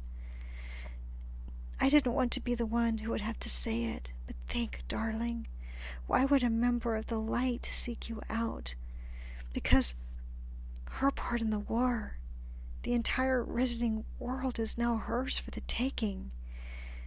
She could literally have anyone she wanted." Draco nodded. That was true. Hermione could have her pick, but for some strange reason she'd chosen him. "I know, Mother. I know. But she wants me. She loves me. Forgive me, but I must speak bluntly. No witch of her caliber would willingly seek out a disadvantaged wizard with whom to spend her life, especially one with a dark mark. It's not logical, dear.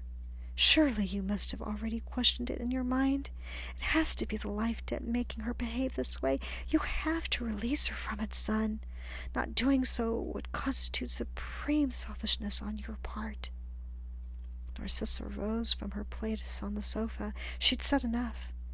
She'd hated to break her son's heart, but goodness knows nothing was helped by keeping one's heads in the sand. She ought to know. Draco needed to know the truth. He was far more honorable than his father, and would do the right thing. She took one last look at his face, now a deathly pale color. "If you truly love Miss Granger, you'll set her free from the debt she owes you." All right, my readers, and that was this last section. We're going to take another quick break, and we're about halfway through this story, and I'll be right back. Hi, and welcome back to SEPA Stories. All right, so we had a little bit of an intimacy reading there, and I don't typically read these, so hopefully we did that some justice and it wasn't too awkward. So let's continue going further. We are actually now on chapter 5 of this really wonderful story, so let's continue our lovely story. Chapter 5. As soon as his mother left, Draco collapsed against the couch. Try as he might, he could not stop the crashing waves of despair that were hitting him with tidal force. He was going to lose Hermione, he knew it. He would have to tell her the truth and release her from the bond. The doing of it would be achingly simple. All it would take would be for him to speak the words.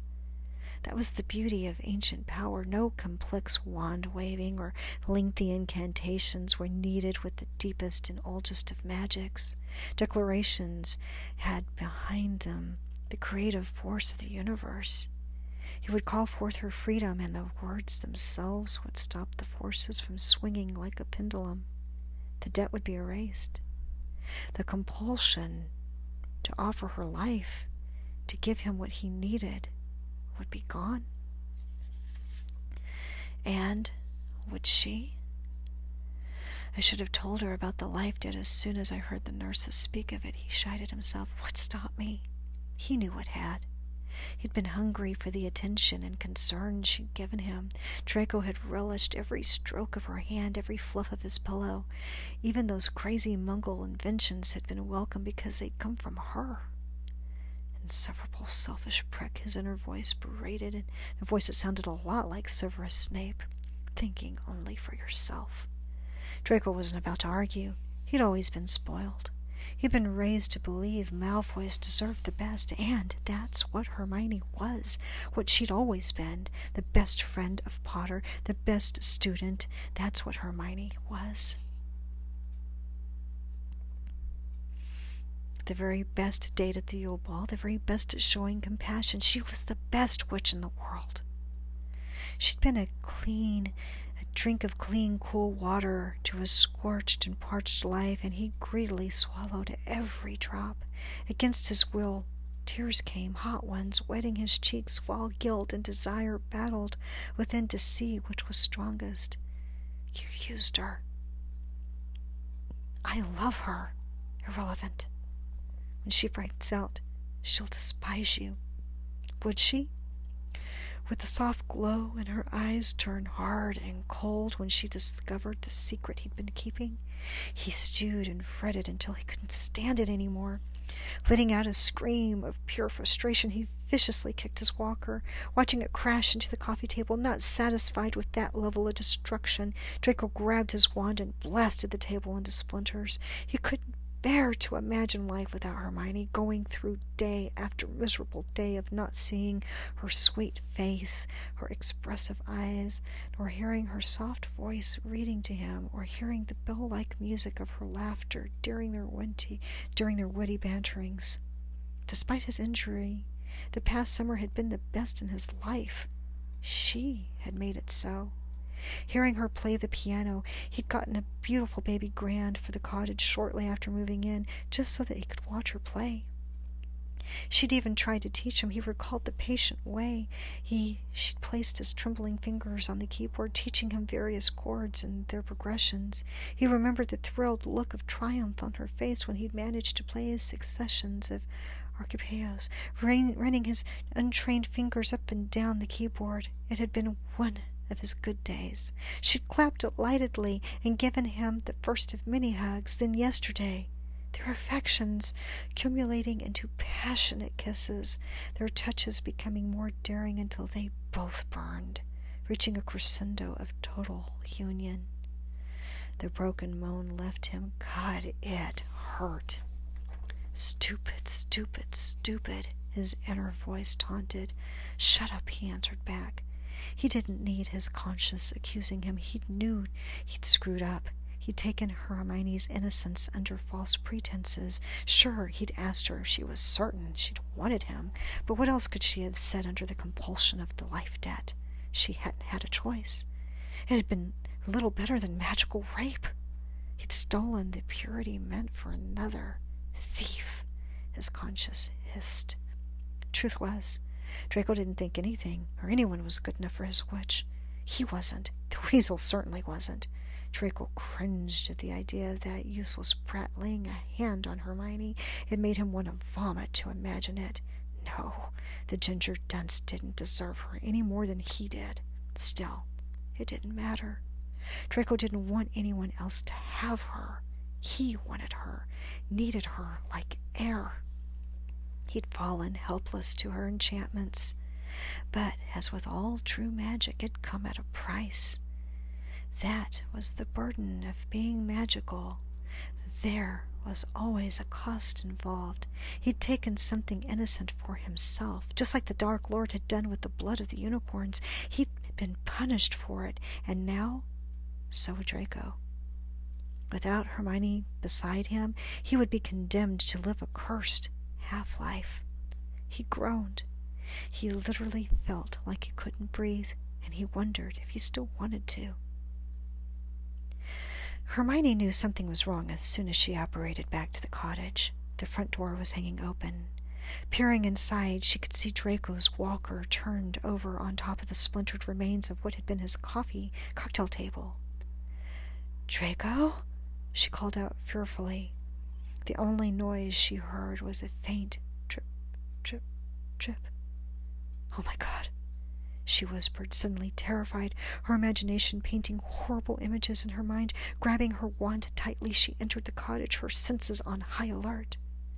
"Lumos," she said, as she looked around for any possible intruder. Draco had been a Death Eater. He'd made enemies. It was possible that someone had come to exact vengeance. But how would they have gotten through the wards? Not to mention, why would they target Draco when a real Death Eater could be found nearby and magicless? Lighting the lamps with the flick of her hand, Hermione went through the cottage. But she didn't find anything else that would suggest a forced entry. She also didn't find Draco. She didn't know what to do or where to go. Then she heard it. A low moan, coming from somewhere behind the cottage. Running out the door, she paused, eyes wide with fright, trying to see in the dark, and then she heard it again. Another moan, weaker this time. It was Draco's voice. She turned the corner of the gardening shed, then stopped. "Draco!" she screamed. Blood was everywhere. Healer Robin sighed, his large frame beginning to ache with weariness. It had been several hours since the young Malfoy lad had been brought in, dead by all appearances, again. But fate seemed determined to keep the boy alive, or perhaps it had been Miss Granger, who had the presence of mind to put Draco under a stasis charm until the healers at St. Mungo's could stabilize him. But it had not been easy. He'd suffered a deep wound on his arm by his dark mark, and it looked like an attempt had also been made on his neck, but whoever did this had botched the cut there. It had just missed his jugular. If his attacker had been successful, there would have been nothing they could have done. Thankfully, he was going to make it. As per custom with this kind of case, he made the necessary fire call to the head of magical law enforcement to alert him of an apparent attempted homicide. Then he'd returned back to check on his patient's vitals. Taking one last look at Draco, he took off his bloodied healer's robes and exited the room to bump into Harry Potter. "Mr. Potter." Healer Robbins took in the apparel of the Wizarding World's savior. He was wearing the dark dragonhide uniform of an Auror on duty. "I didn't know you had been called an Auror." "Just a temporary one. I'm still in training. But I asked the minister to give me guard duty for Draco. I was there when your call came through." The healer smiled. He'd heard the story of the two former enemies during Draco's first day at the hospital. That Harry had asked for this assignment spoke volumes. "The two of you are friends, aren't you?" It was more a statement than a question. Harry nodded. "Couldn't help it. You saved my best friend's life." Healer Robbins chuckled, a weak one that revealed how very tired the older man was. "Well, she saved his life tonight, so I guess they're even." While Harry kept watch outside the room, Hermione and Narcissa kept watch inside. The older witch saw how Hermione's hand trembled when she smoothed Draco's hair from his face. It was so horrible," she whispered brokenly. "He looked so..." She broke down, crying uncontrollably. Narcissa immediately wrapped her arms around the distressed witch. "Shh, my dear." Don't think about that. You saved him. That's what matters. But what if I hadn't come back when I did? He would have died, she sobbed. Narcissa continued to hold Hermione, gently rubbing her back in a soothing way that mothers had, but inside her mind her thoughts tumbled chaotically. The life debt should have been satisfied by her actions. She should feel relief, not this. Marlin, help me. Has she loved Draco all along? Narcissa was devastated. The things she'd said to her son were what she'd felt she had to say, not what she'd wanted to say. She had been a victim herself, being under a life debt, was a victim still, and wouldn't wish that life on anyone. She'd only been trying to do what was right. Narcissa recalled her son's face right before she had left, drawn and white like she had battered his heart. Tears began to slowly trail down her pale cheeks. "My dear," she whispered, "I think I've made a terrible mistake." Hermione was roused from her fitful slumber in the hospital chair when she heard Draco moan. A faint light was showing from the charmed windows. Daybreak, then. Rubbing the back of her stiff neck, she sat up in her chair and looked over to see him staring blearily at her. Leaning over, she gently took his face in her hands and placed soft kisses on his forehead and nose before brushing her lips against his. "Draco, I thought I'd lost you, love." "Where am I?" he mumbled. "St. Mungo's. Do you remember what happened?" Draco frowned. His brain was fuzzy, as if those wax spurts that crazy Lovegood girl was always blathering about had taken up residence in his head. He tried to recall what he'd been doing when it all came back in a rush. Making love to Hermione, his mother's visit, his grief at the thought of losing his witch, and then him. Someone familiar had come to call. Father. Hermione froze.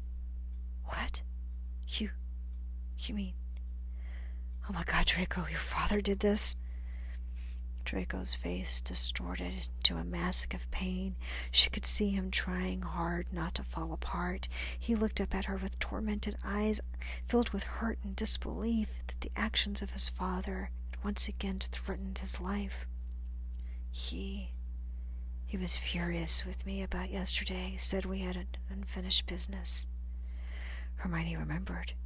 "We're not through your son. He told me what a disappointment I was and demanded I leave you.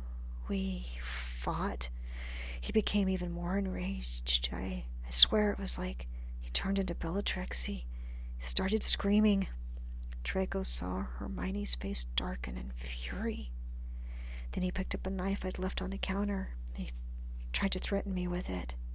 When I wouldn't budge, he went completely mad. He caught me by surprise. "What about your wand? Didn't you have it on you?" Draco shook his head.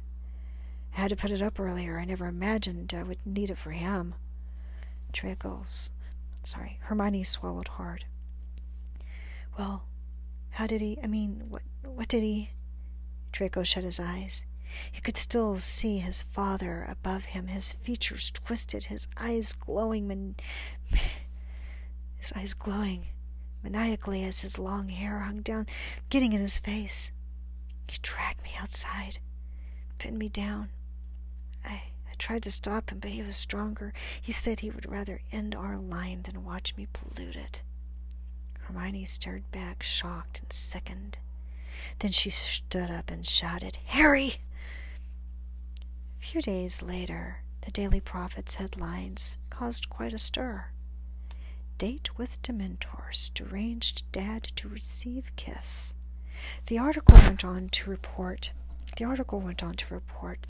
on the attempted murder of Draco Malfoy by his father, dastardly Death Eater Lucius Malfoy, and of the trial that had been conducted with secrecy and speed.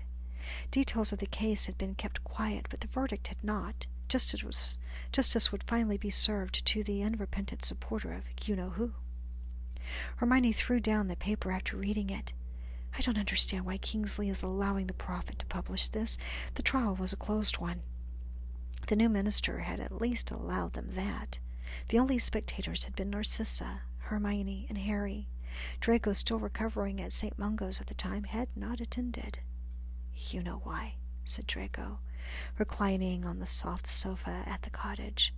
His wounds now fully healed, he'd been allowed to return home on the condition of staying on bed rest until he'd finished all of his blood-replenishing potions. He balked at being confined to the bedroom, so Hermione thought the couch was a good compromise. He was a Death Eater that got away with it, just like me. He'll be made an example now. You're in no way like your father, love. He tried to hurt people, like me. She took his hand, interlacing her fingers with his. You saved my life. Draco cleared his throat.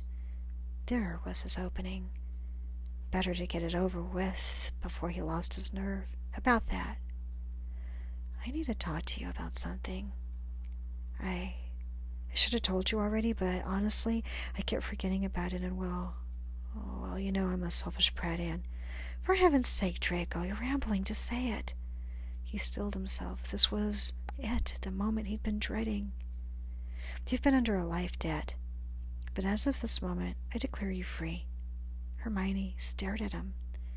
Then her mouth quirked up in a grin.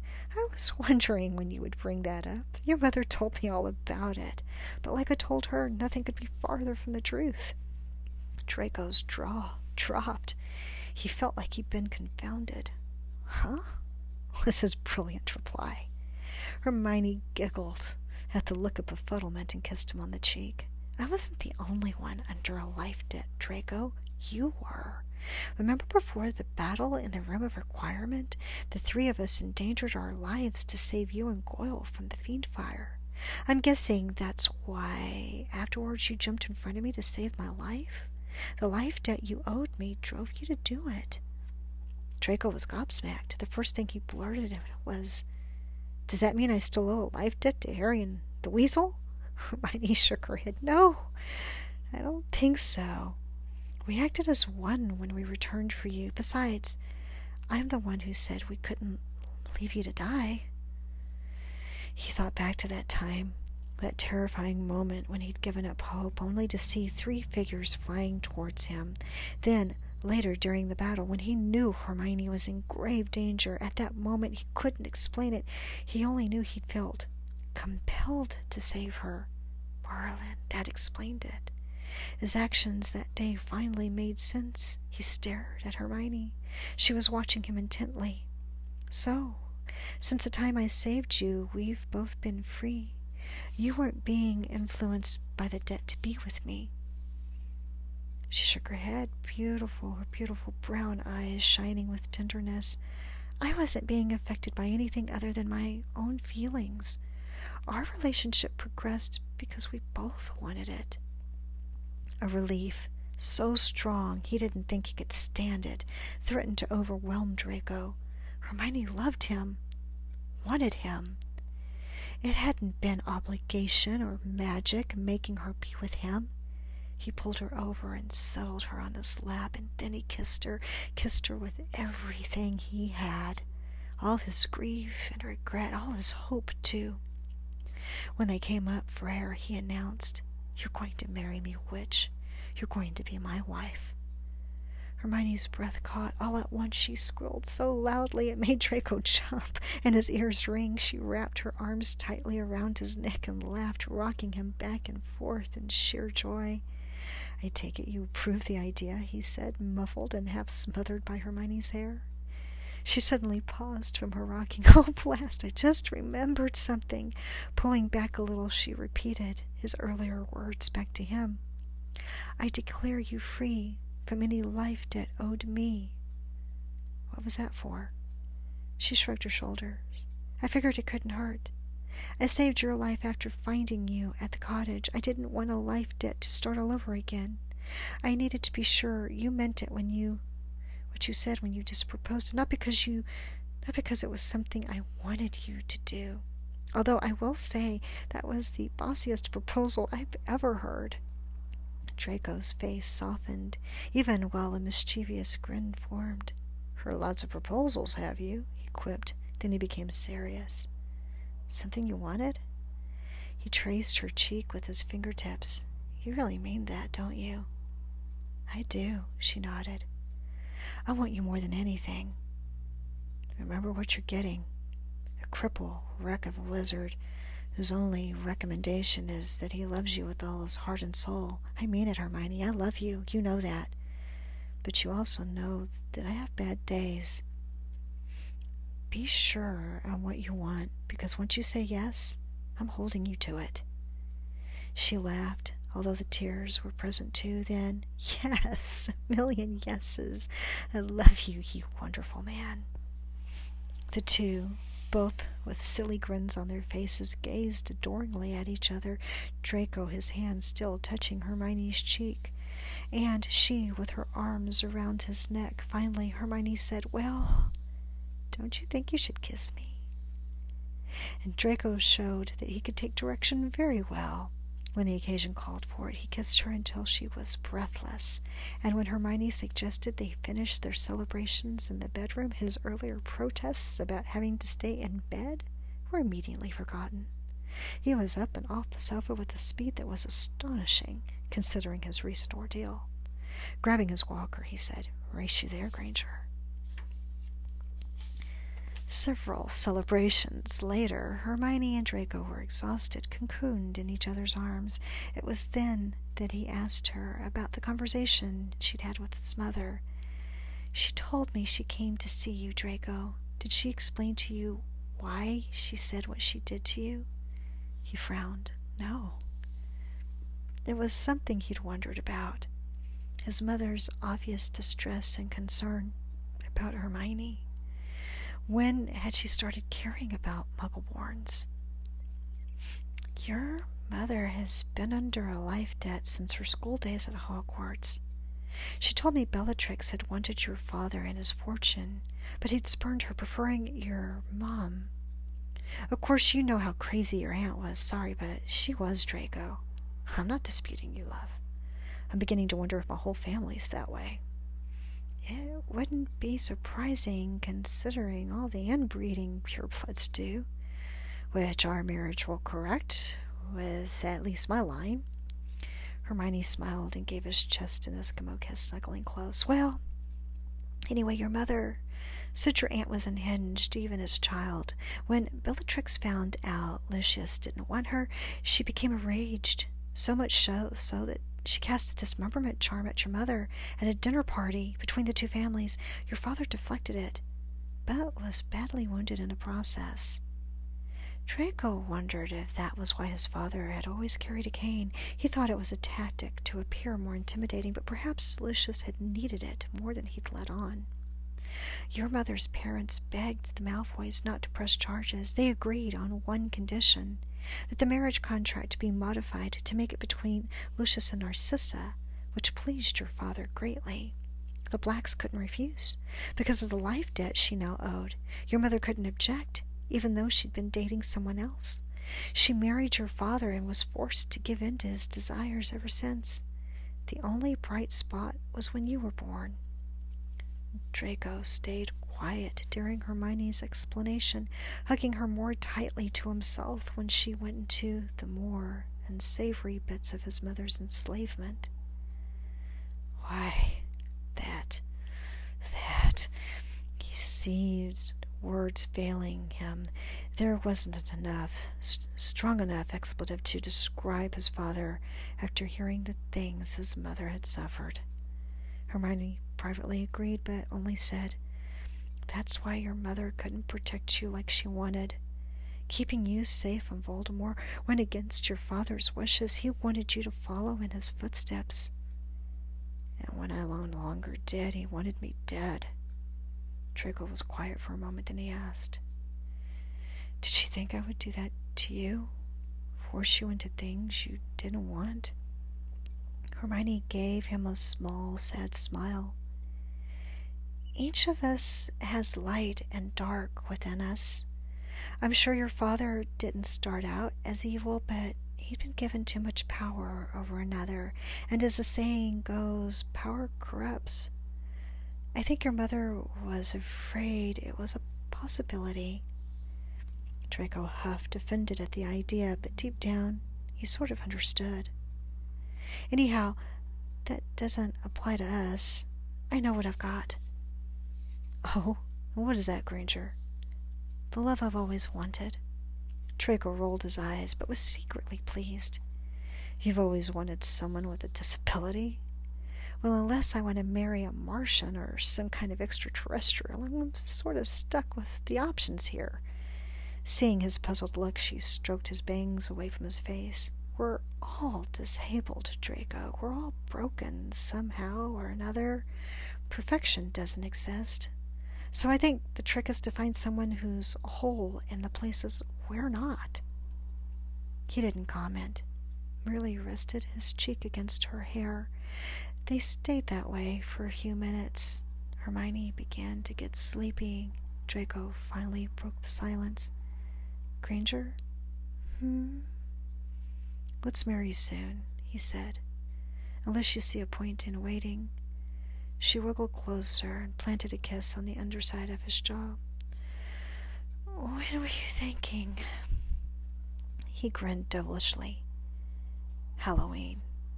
Draco, it's barely a month away. It's 5 weeks away. I've seen Mother plan large galas in less time, but my witch isn't the bridezilla type, so I'm sure Mother could handle whatever we asked her to do. You know about bridezillas? How quickly you forget. Remember that show you made me watch? You're not wanting something like that, are you? Hermione shuddered. A big, fancy wedding was most definitely not what she wanted. Draco softly began to press kisses on her face before he moved down to her neck. Coercion. That's what this is, sneaky little snake, she thought, even while tilting her head to give him better access. Think, love. Small, intimate wedding. Family and friends, lots of love and laughter. No beetle reporters or supremacist society snobs. Hermione laughed, turning her head. She saw that mischievous smirk she loved so much on his face. Now how can you say no to that, please? She sighed. It was hard to refuse him when he was being so adorable. Besides, they were basically living as man and wife as it was. Was there really a reason to wait? Chapter 6, Epilogue. Despite Draco's enthusiasm, his marriage to Hermione was delayed, mainly due to Healer Robin strongly advising the couple to wait. Draco's health, already compromised by the curse, needed additional time to fully recover from the trauma his father had inflicted upon it. His father. Lucius was an Azkaban, awaiting his sentence. The Ministry was doing just as Draco predicted. They were going to make his father as an example. Draco hated the thought of a big production, hated the thought that the Ministry would sensationalize the taking of a man's soul. Mostly, he hated the fact that he still cared. He knew Lucius didn't deserve his regard, but he couldn't help it. A son's devotion to a father ran deep, yet in a strange, sick way he felt relieved. The perpetual shadow he'd been born under would finally be gone. Still, for his own peace of mind, he decided to go see Lucius one last time. He didn't know why. Maybe he needed closure. "Oh, hon, are you sure? You don't have to do this," Hermione said, her eyes filled with concern when he told her of his plans. "Yes, I do. He owes me that." He turned to Harry, sitting at their table. "You'll arrange it for me?" Harry nodded. "I'll do more than that. I'll go with you, too." Draco gave his former enemy a quick nod. "Thanks, mate. Mind you, I don't know what he might say." "Doesn't matter. That's all he can do." "Sorry?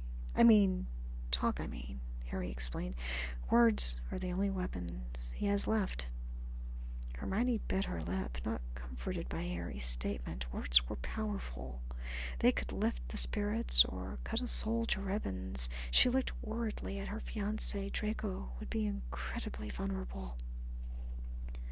The day before he was to go to Azkaban, Draco went to see his mother.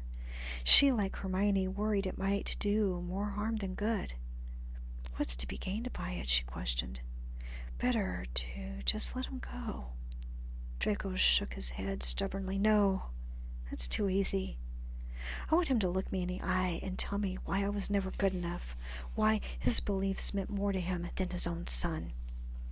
Narcissa sighed, rubbing a finger against her temple.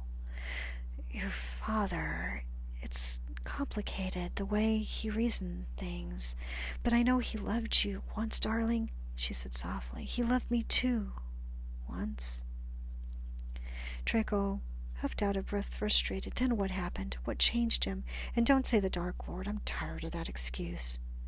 Narcissa paused. "Your father didn't change. You did. That's what happened. And it terrified him." Draco's face twisted into a mocking sneer. "I see. A powerful wizard was so scared of his son, he decided to kill him. Yes, that makes perfect sense." Narcissa's cheeks burned red. A lifetime of defending her husband was a hard habit to break. She watched as Draco struggled to get up from her plush sofa, and when he was finally able to stand, he grabbed his walker for balance. "Well, if that's the way he wants it, then so be it. Maybe he'll be bloody well trembling once I'm done with him tomorrow." Narcissa cut Draco's arm. "Vengeance isn't the answer, son." He shook off her hand. "I don't want vengeance.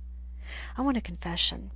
He needs to acknowledge his wrongs while he still has the chance," he uttered before disapparating, walker and all. The next day Draco and Harry returned early from their visit to the prison. Hermione and Narcissa were both waiting at the cottage when they walked in. Both witches looked at each other, apprehension in their faces. One look at Draco told them it had not gone well. "Love," Hermione said hesitantly, "you okay?" Draco didn't respond. Narcissa gazed uneasily at her son, then turned to the boy who lived. "Mr. Potter, did my husband—" Harry shook his head, clearly troubled. "He didn't do anything, Mrs. Malfoy." His eyes darted wordly at Draco.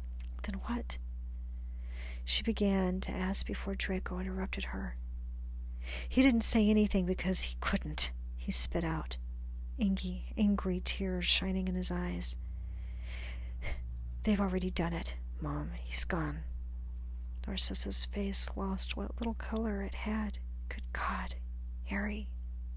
Mr. Malfoy's been kissed?" He turned around and nodded at Hermione. "Yeah. Turns out they did it right after he was taken to Azkaban." "But the paper said they were going to make it a big event, the final Death Eater to be kissed," Narcissa argued, quoting the headlines. "It was a ploy by the Wizengamot to satisfy the public. They were going to release photos of the kiss as it happened. I think they were trying to repair their reputation, actually, but Kingsley wasn't in favor of the courts using a man's execution as a publicity stunt to better their image. So this was his solution. He figured no one would ever know the difference." "Except for me," Narcissa murmured to herself. "Ma'am?" Harry asked. She looked guiltily at her son. "I knew I'd felt better since his arrest. I thought it was because of the distance separating us, or because of the wards around the prison, or keeping his magic from reaching me. But now I suppose it was because I'd been freed from the life debt." Harry looked at Hermione, confusion in his eyes, but she shook her head. She would explain it all to him later. She needed to take care of Draco now. She looked at her fiancé. Draco looked lost, torn between anger and heartbreak, communicating with Harry in the silent way they developed during the war. She got him to escort Narcissa home. Once they were gone, she led Draco to their bathroom and began to fill the tub. She added aromatic salts to the warm water and wandlessly cast a spell that would make the waters churn to better massage his tight muscles. She turned and undressed Draco and helped him in the tub. Discarding her garments, she followed after, resting between his legs with her back to his chest. Then she waited. Draco said nothing at first, but soon his hands crept around her waist and pulled her tightly against him. A couple of moments later,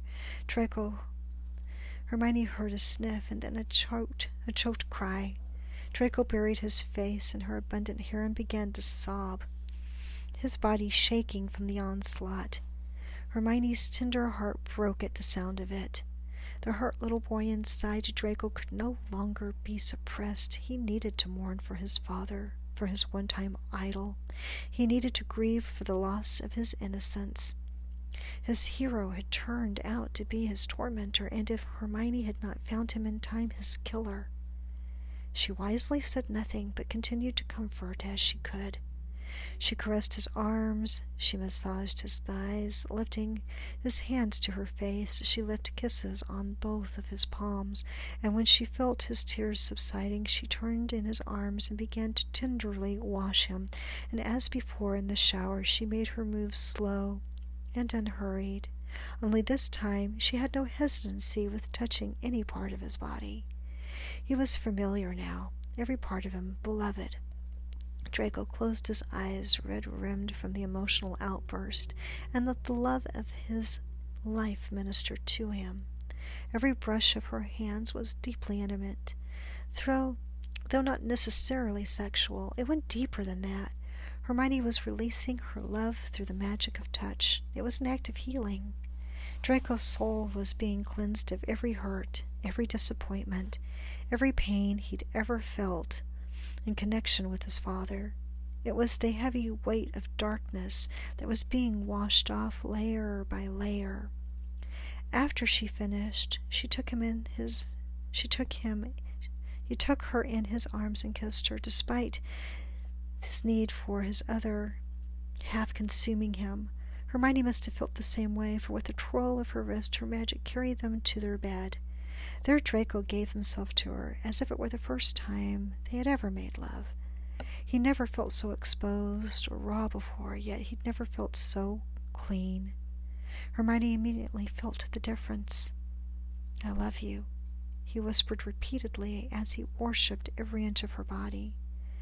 "I know," was her last coherent thought for a while. They married on the American holiday of Thanksgiving. Draco felt it quite appropriate. Indeed, he felt American himself that day, for he knew he had much to be thankful for. Healer Robbins had told him as much. He recalled their conversation when the older wizard had advised them to wait. "That pretty little witch of yours isn't going anywhere, if that's what you're worried about. Her feelings are very evident." The comment mollified Draco. He knew Healer Robbins had spoken the truth. He knew for a fact Hermione loved him. He felt it every day, her quiet strength carrying him when his doubts assailed, when his body betrayed him, when fears told him her feelings couldn't last. She proved his thoughts were lies, and before long they began to lose their power over the former Slytherin. They chose to be married at midday, the time when the light reigns supreme, in front of the rowan tree by the lake. The magics of the tree, planted so many years ago by Draco's grandmother, played a great part in the ceremony. They had opted for a magical bonding, complete with the marriage marks in lieu of rings. They did not stand for their wedding. Draco had not wanted his walker to have any place in their ceremony. Instead, they sat facing each other on a flying carpet, the only one in existence in Britain, a gift to Kingsley from a former wizarding ambassador of Egypt. Levitating high enough so that all in attendance could see them, they spoke their vows of love and faithfulness. When it came time to receive their mark, the magic tapped into a deeper primal magic of the nearby tree, its power swirling around them in a cloud of autumn leaves, causing the lake to momentarily ripple as if a wake of a boat had come ashore. Then they felt a sharp piercing in the area around their heart, next a heavy pull, not pleasant but not painful, moved slowly from their heart down their left arm. They watched in amazement as colorful swirls and patterns emerged on their skin. Draco's dark mark shrank from the vibrant colors as if in fright, and began to recede, slowly at first until it finally vanished. His eyes grew heavy with unshed tears. He knew what it meant. Darkness could no longer live in him due to his eternal commitment to the witch who would forever be his wife. Finally, they felt a slight sting on their ring finger, and saw that one last swirl, this one golden, encircled where a wedding band would have gone. "Love, do you recognize our rune?" Draco asked, barely breathing at the wonder of the redemptive magic etched on his skin. Hermione nodded, stunned. Their marriage mark was the symbol for rebirth. The first year of marriage found Draco and Hermione leading an idyllic existence. Together they worked on potions to help Draco function more normally. Some of them were so effective they sent them to Healer Robbins for him to try on other patients. He had such encouraging results, St. Mungo's spell damage department began to regularly send orders for the potions. In their spare time they studied at home for their newts, and it was a surprise to no one when they both passed with O's. Then in July, right before his birthday, Draco came down with what they thought was a summer cold. But it quickly turned into pneumonia, and soon he developed sepsis. There was a week Hermione could have never talked about, but afterwards. Healers had said he was beyond their skill. They told her to prepare for the inevitable, but somehow Draco rallied. His recovery astonished everyone. Later, after the danger had passed, Harry jokingly told him that he was more cat than snake because he apparently had 9 lives. Well, only 6 more now, Harry teased. But he was almost as relieved as Hermione that Draco had once again defeated the odds. His last brush with death had been a turning point for his wife. Hermione couldn't go through almost losing him again. She began to take him to see Muggle doctors. He thought she was going overboard, but she wouldn't budge. Healers are fine, Draco, but they don't have the technological advantages doctors have. It turned out to be the best thing to ever happen to Draco. They found an excellent internist to help them form a network of physicians dedicated to his care, including an infectious diseases expert, an orthopedic specialist, and a physical therapist who created a regimen for Draco that improved his health and strength and flexibility. Different medications ceased the tremors and kept the fevers from returning. By the time Hermione gave birth to their first child 2 years later, Draco was walking with only an occasional need for an aid. The walker had been permanently retired. When Scorpius was 3 years old, Draco could carry him easily. "Papa, why you got a stick?" Scorpius asked one evening when Draco was tired and needed his cane after an especially grueling workout earlier that day with his therapist. Draco patted the curly blonde head. "You mean when I walk?" "Uh-huh. Mommy don't have the sticks, and Grandma neither. Come here, son." Draco lifted the tot to his lap. Scorpius looked up expectantly at his father. He was unusually striking, blessed with the hair coloring of his father while having the rosy complexion of his mother. Even at his early age, he quite got the attention whenever they took him to Diagon Alley. "Long ago, your papa got hexed by a nasty old curse, and it made me very sick. But I'm better now." Scorpius reacted in the typical way of a child. He let out a soft gasp of sympathy, then immediately tried to relate in the only way he could. "Jamie hitted me once, and it hurt me bad, but I hitted him back, and I felt better." Draco choked down a laugh. "Don't let your mother or Uncle Harry hear about you hitting Jamie, or into the timeout corner you'll go," he said.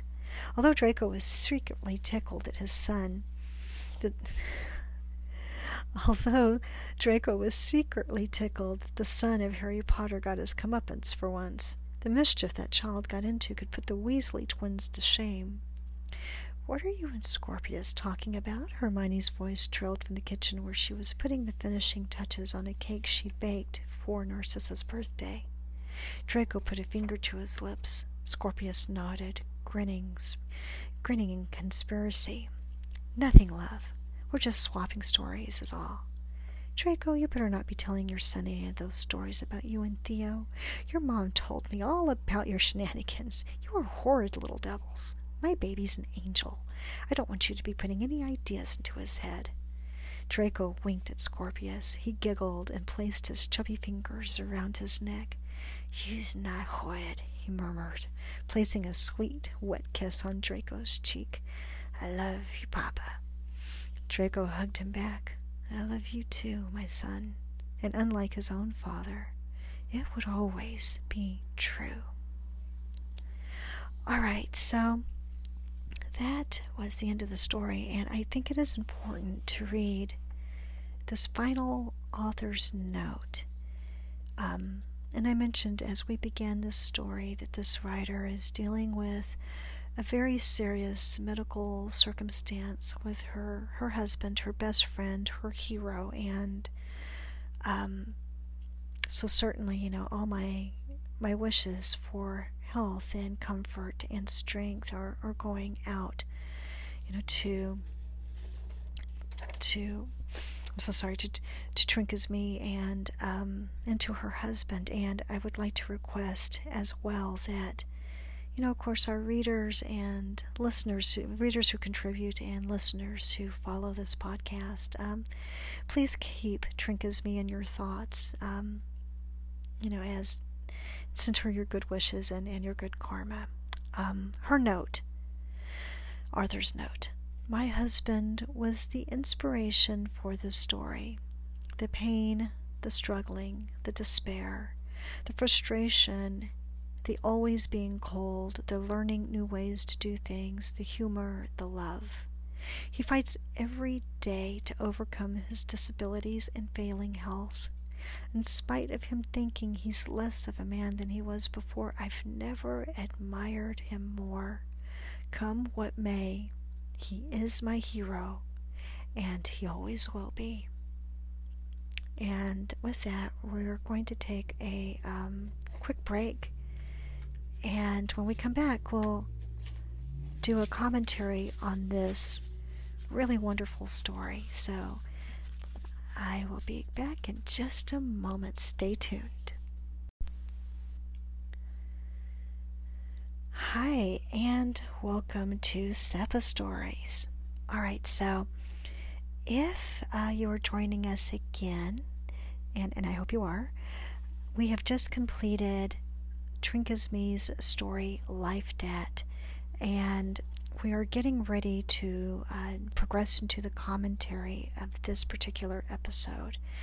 This episode has been much longer than what we have normally been recording, mainly due to the size of the story, so I'm glad that you have listened in with us. If you are wanting to skip the commentary and go on to our next story, now would be the time to do that. And thank you for listening to Life Debt, and we appreciate that very much. We appreciate you as a listener. So let's go on with our commentary. Trinkezme, thank you so much for allowing me to read this really wonderful and long piece of fan fiction. I normally read shorter pieces, but sometimes I like reading a fan fiction story that is chapters long, and I've seen them where they're hundreds of chapters long, and they become these big sweeping epics of stories.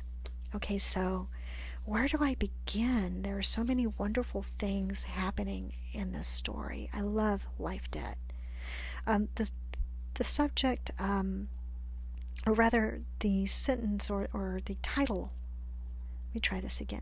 The title for the story is basically telling you what the whole piece of fan fiction is about. It is about incurring a life debt, and I thought that this was really beautiful.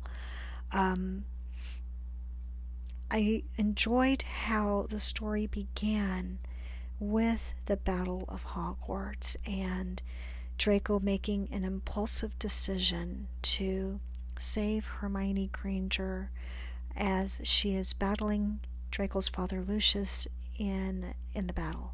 And she's trying to hold her own, but Draco knows that she won't be able to survive his father's wizarding attack. So he being Draco, ends up blocking a really deadly curse from hitting Hermione. So I love how this story really explores Draco. And it's not canon, what's happening in the story, but it doesn't have to be. This is fan fiction, so we have a continuation of life after the Battle of Hogwarts, where it's not really following our central characters.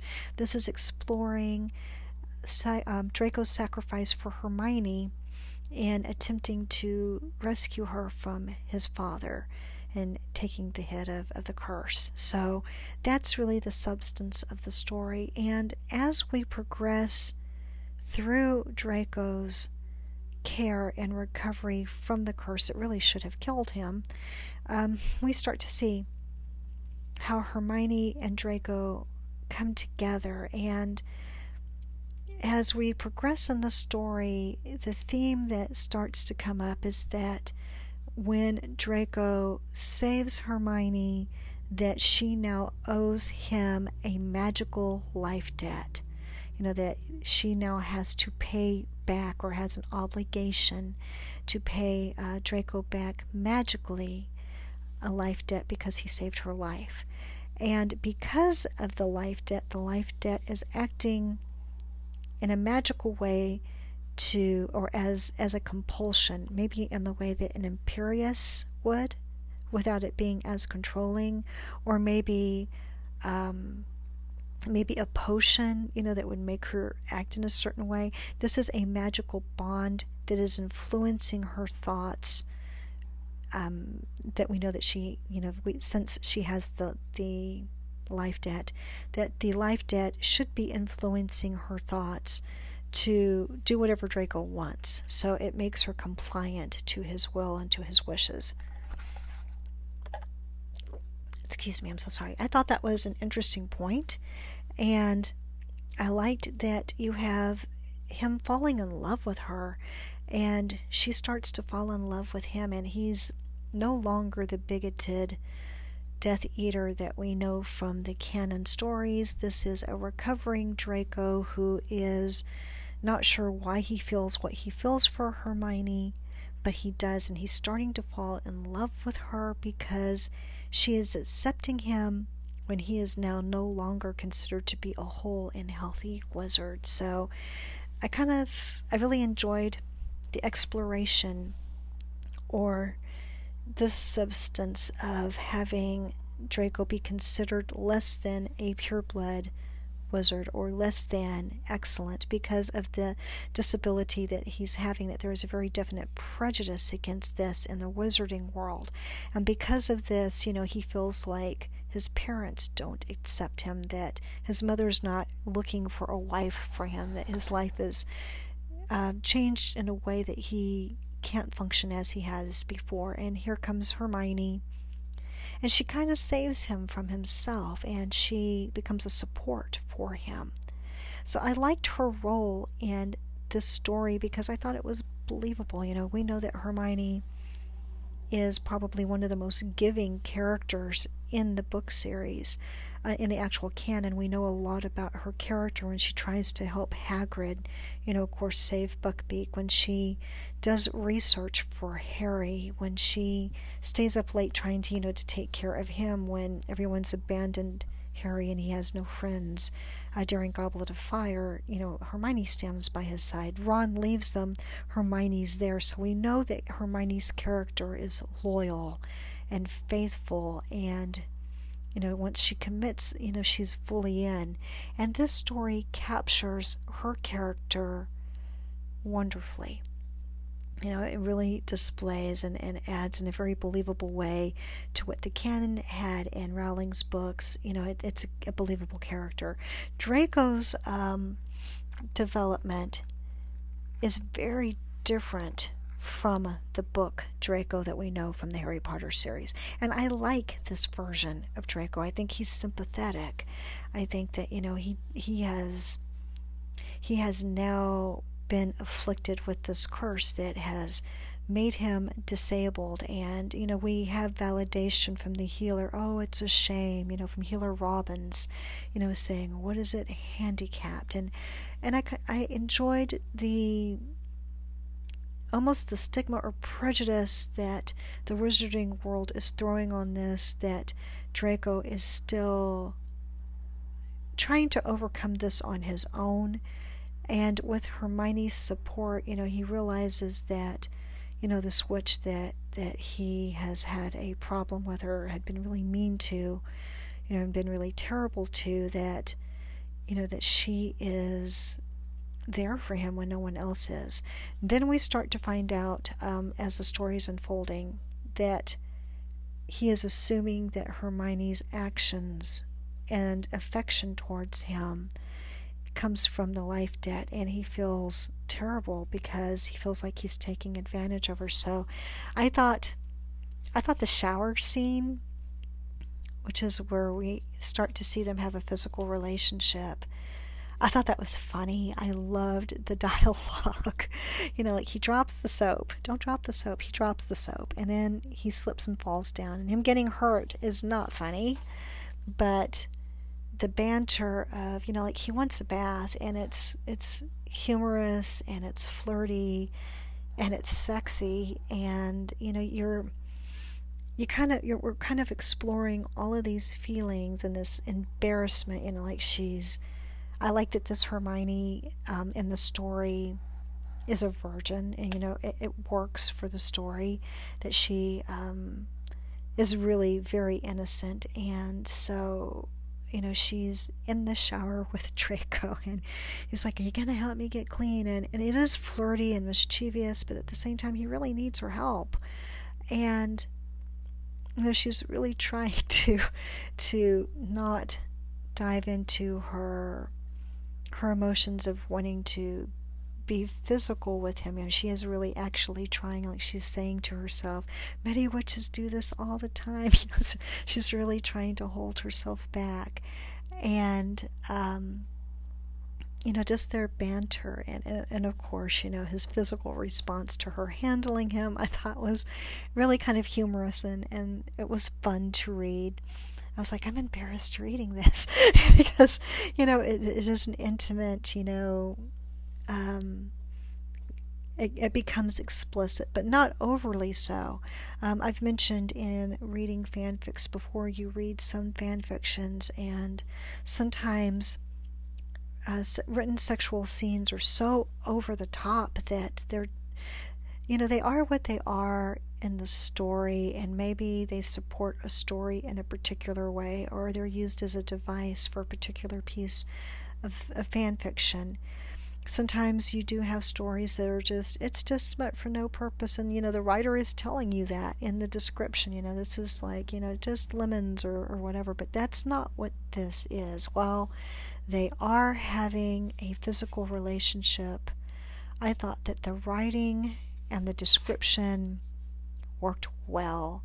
I didn't have to hear about intimate body parts, and I didn't have to read about, you didn't have to hear about it being super explicit. It was written in a way that it was really erotic. I thought that the writing was wonderfully erotic, but without being over the top. So it worked for me. I guess some people might call that vanilla.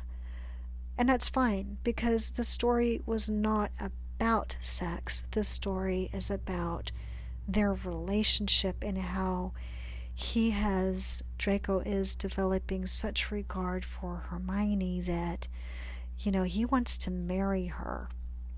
So I thought that was well written, and it wasn't just fluff in there in a way that it was unnecessary. It worked. And then after like their initial together, like their initial passion with each other, then it's more, you get description but without really seeing anything. It's like you got the PG-13 version, so that's good, as opposed to the XXX, which is great. I thought that Lucius Malfoy walking in on them, and there is Hermione standing in a transparent dress because she's trying to help Draco in the shower, and he's naked. and excited. And here comes Lucius Malfoy, and he is as bigoted and angry as ever, and accuses Draco of having, of his whole relationship with Hermione being sullied, and it cheapens in Lucius's eyes. Their relationship is a cheapened thing, and Draco's that's not what this is at all. So I thought that Lucius walking in was a really I thought it was really well done.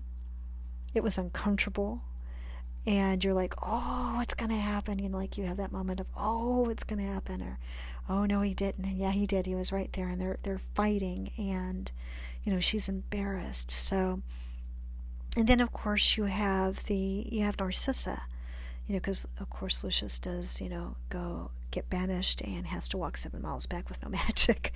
I thought that was great, through vines with thorns, and he does tell Narcissa. Narcissa goes the next day to tell Draco, not so much like, I care about you, Draco, but I care about what you're doing to Hermione. And he's wondering why. Why do you suddenly care about Muggleborns? And then we get this backstory of, that Narcissa is aware of the life debt and she's sensitive to it. And that already starts to foreshadow a side story within this one of Narcissa, and why she asks Draco to release Hermione from the life debt, because she thinks that Hermione is under a compulsion to be with her son, and it's a hurtful conversation that she has with him, like which would want to be with you when you're not full, you're not a whole man, not a whole wizard. And so again, it really brings to the forefront the prejudices that are evident in the wizarding world to anyone that's other or different, or what they consider to be less than, which of course we know that no person is less than and has a disability. I think people who deal with disabilities and things of that nature are more than, because they're having to do everything harder than everyone else and be successful at it. So that's my personal take on that. But I enjoyed how the device worked in the story. I like that Hermione is just a good person. And there's a lot of description. Everything is incredibly visual. On a technical writing side, technically writing, it's perfect. I didn't see any problems with punctuation in this story. It made it really easy for me to read. As the story is unfolding and the language being used, it was just pretty. I like that word a lot. It was well written. And I enjoyed the care to detail, like she's bringing Muggle appliances in. So there's a lot of detail. You have really great dialogue written, and it reads well, but you also have just as much description too. So it works together in a really nice tandem. Again, my favorite scene in this whole thing is, of course he drops his towel, and she's trying to give him his dignity back, and she's trying to wash his hair, and then the towel falls again, and so that whole scene works. And then of course you've got Lucius, and then you've got Narcissa coming to say you've got to release her from the life debt. And I really like these extra elements that are being created. I thought that it was true to form for Lucius Malfoy that he wasn't going to change in his viewpoints, that he would attack Draco. Now in the canon we know that he and Narcissa he's actually at Hogwarts with no wand, looking for Draco to just get his family out of that situation. So Lucius Malfoy, I think, in the Harry Potter books is, I think, more sympathetic in the canon than he is here. Here, this writer, Trinquisme has kept Lucius Malfoy as still retaining his beliefs and violently defending his beliefs. They're wrong, but he is still willing to make bad choices for them. So, he ends up attacking Draco and almost kills Draco. And this incurs a life debt that Draco owes now to Hermione, and saving his life, he now owes her a life debt, so that basically cancels it. And then I like this big revelation. It's almost like a Scooby moment where you find out a backstory with Bellatrix and Narcissa and Lucius, what had happened. And I like Draco, is mentioning that his father always walked with a cane, and why was that? And now we kind of think from this story that he had stepped in front of a dismemberment charm to protect Narcissa, that Bellatrix, had thrown her way, because of course Bellatrix has always been unhinged. And of course now it's very attractive to have Narcissa instead of Bellatrix, be the wife. Narcissa is the wife, because now Lucius knows that he has a compulsion that he can control Narcissa with, and that's what keeps her from being able to defend Draco as Lucius starts to really travel down dark paths following Voldemort. So I really like these explanations. It adds a fullness and richness to the story. I like that Harry and Draco bury the hatchet, but Ron doesn't. So, Ron is really not ready to forgive Draco at all. And Harry, I think because of Hermione, is the more nurturing personality, bringing Draco a special broom that he can ride, and taking Draco for a broom ride, when he taking him out and doing these things, and being a friend, and asking to be stationed outside the door when it is discovered, that he's been attacked, that Draco has been attacked. I liked that Harry is actually in support of Hermione and has buried the hatchet with Draco, and that, a friendship is possible between them. I liked that development, and I think Narcissa sums it beautifully when she's trying to talk about, Draco wants to go see his father to ask why, why is he the way he is, that he wants a confession. And Narcissa basically says to him that, that Lucius never changed, but that Draco did, and that it terrified his father, that it wasn't Lucius that changed, that, Lucius didn't act in any other way than what he was. It was Draco that changed. And so I liked that she says this, and it's poignant, because it shows his development from what he was to what he becomes. All right, so I loved all of that. I thought that Lucius receiving the kiss, and when they immediately arrest him, and then the Ministry trying to cover it up and, trying to spin that to their benefit, I found that believable too, because we know that the Ministry is swarmy in the Harry Potter universe. They're not always held to the standard they should be. I think with Kingsley at the helm, it gets better, and then of course, we have Hermione later, but this aspect, we never see Hermione go to work. Hermione just immediately kind of moves in with Draco, but you never hear in this story that Hermione is doing anything other than taking care of Draco, and it is assumed that she is this devoted because of the compulsion. And then we come to find out that, there, at the end of the day, there was no compulsion. In fact, I think Draco would have had more compulsion for her than otherwise. So I liked how it tied up and how it read. When I read this story, like I said, this is a really long piece, and you've listened to it as I've read it out loud, but when I read it the first time, I really took my time with it and read it over some hours. And I really liked this so much. I enjoyed, I thought that, they went to go and talk to Lucius Malfoy, and he'd already been, executed. I'm like, oh, that's crazy. And so there were a lot of fun surprises. I liked the wedding ceremony, and I thought that Scorpius was really cute too. as a character. So, that they're having children, that life is going on.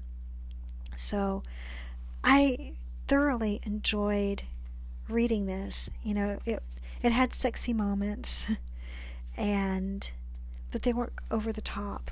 And I liked that Draco wanted to be with Hermione, not just out of lust, but with intent to marry, and really an intent to marry, because Hermione really wants to make sure she releases Draco from any life debt compulsion as well, so that she knows for a fact that they're together because they really want to be together. And I thought at the end, that makes this particular fan fiction story incredibly sweet and endearing, and it shows how you can care and love a person, so very much, and she's just right there for him. So I thought this was a very loving story, and I thought it had great humor and levity in it, and he struggles a lot. At the end he does start to get better, and he accepts her diversity of being a Muggle-born by even accepting not just appliances and easy things like that.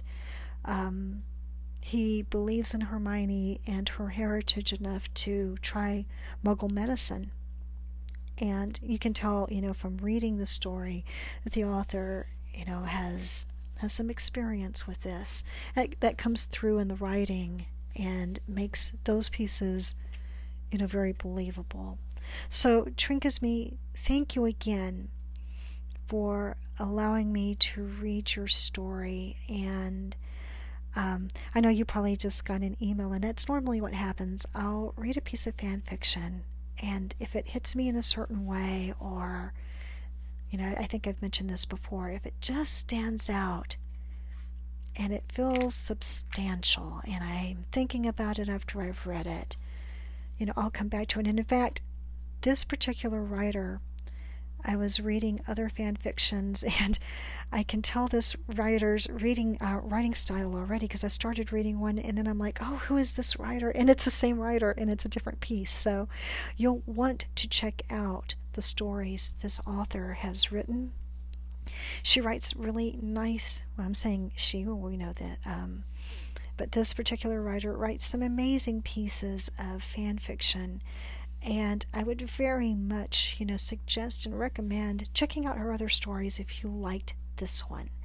I think they're going to be really great. Now, I don't know how frequently this writer will be reading going forward, but check out what's out there already, and let's show some love for Trinkezme. And if you read Life Debt, leave her a positive comment, and definitely I'm sending my prayers and good karma your direction. So with that, thank you. This was a really long podcast, but I think worth every moment. I really enjoyed reading this.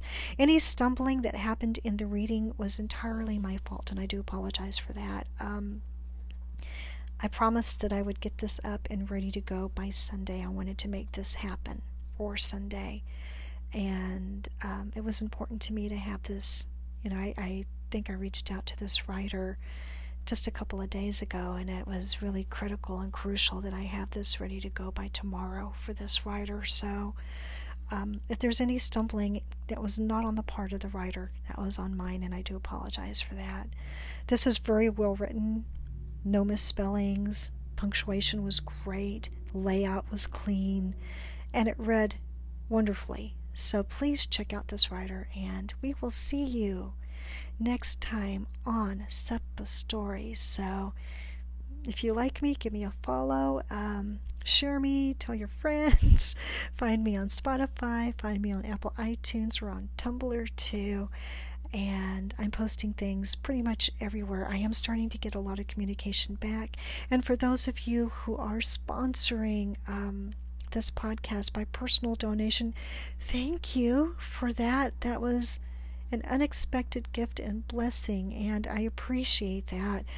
What I will be using sponsorship for is I actually print these stories out so I can read them, and then I have them available in case I ever need to reread them or whatever. I've got the hard copy, so that I'm able to do these podcasts, so that will help defray those expenses. And so thank you for that. It was really generous of you, Ann, and I that's awesome.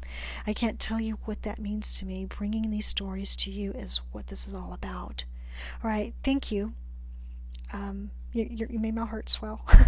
And we will see you next time on SEPA Stories. So wherever you're at, have a good one, and we'll see you next time.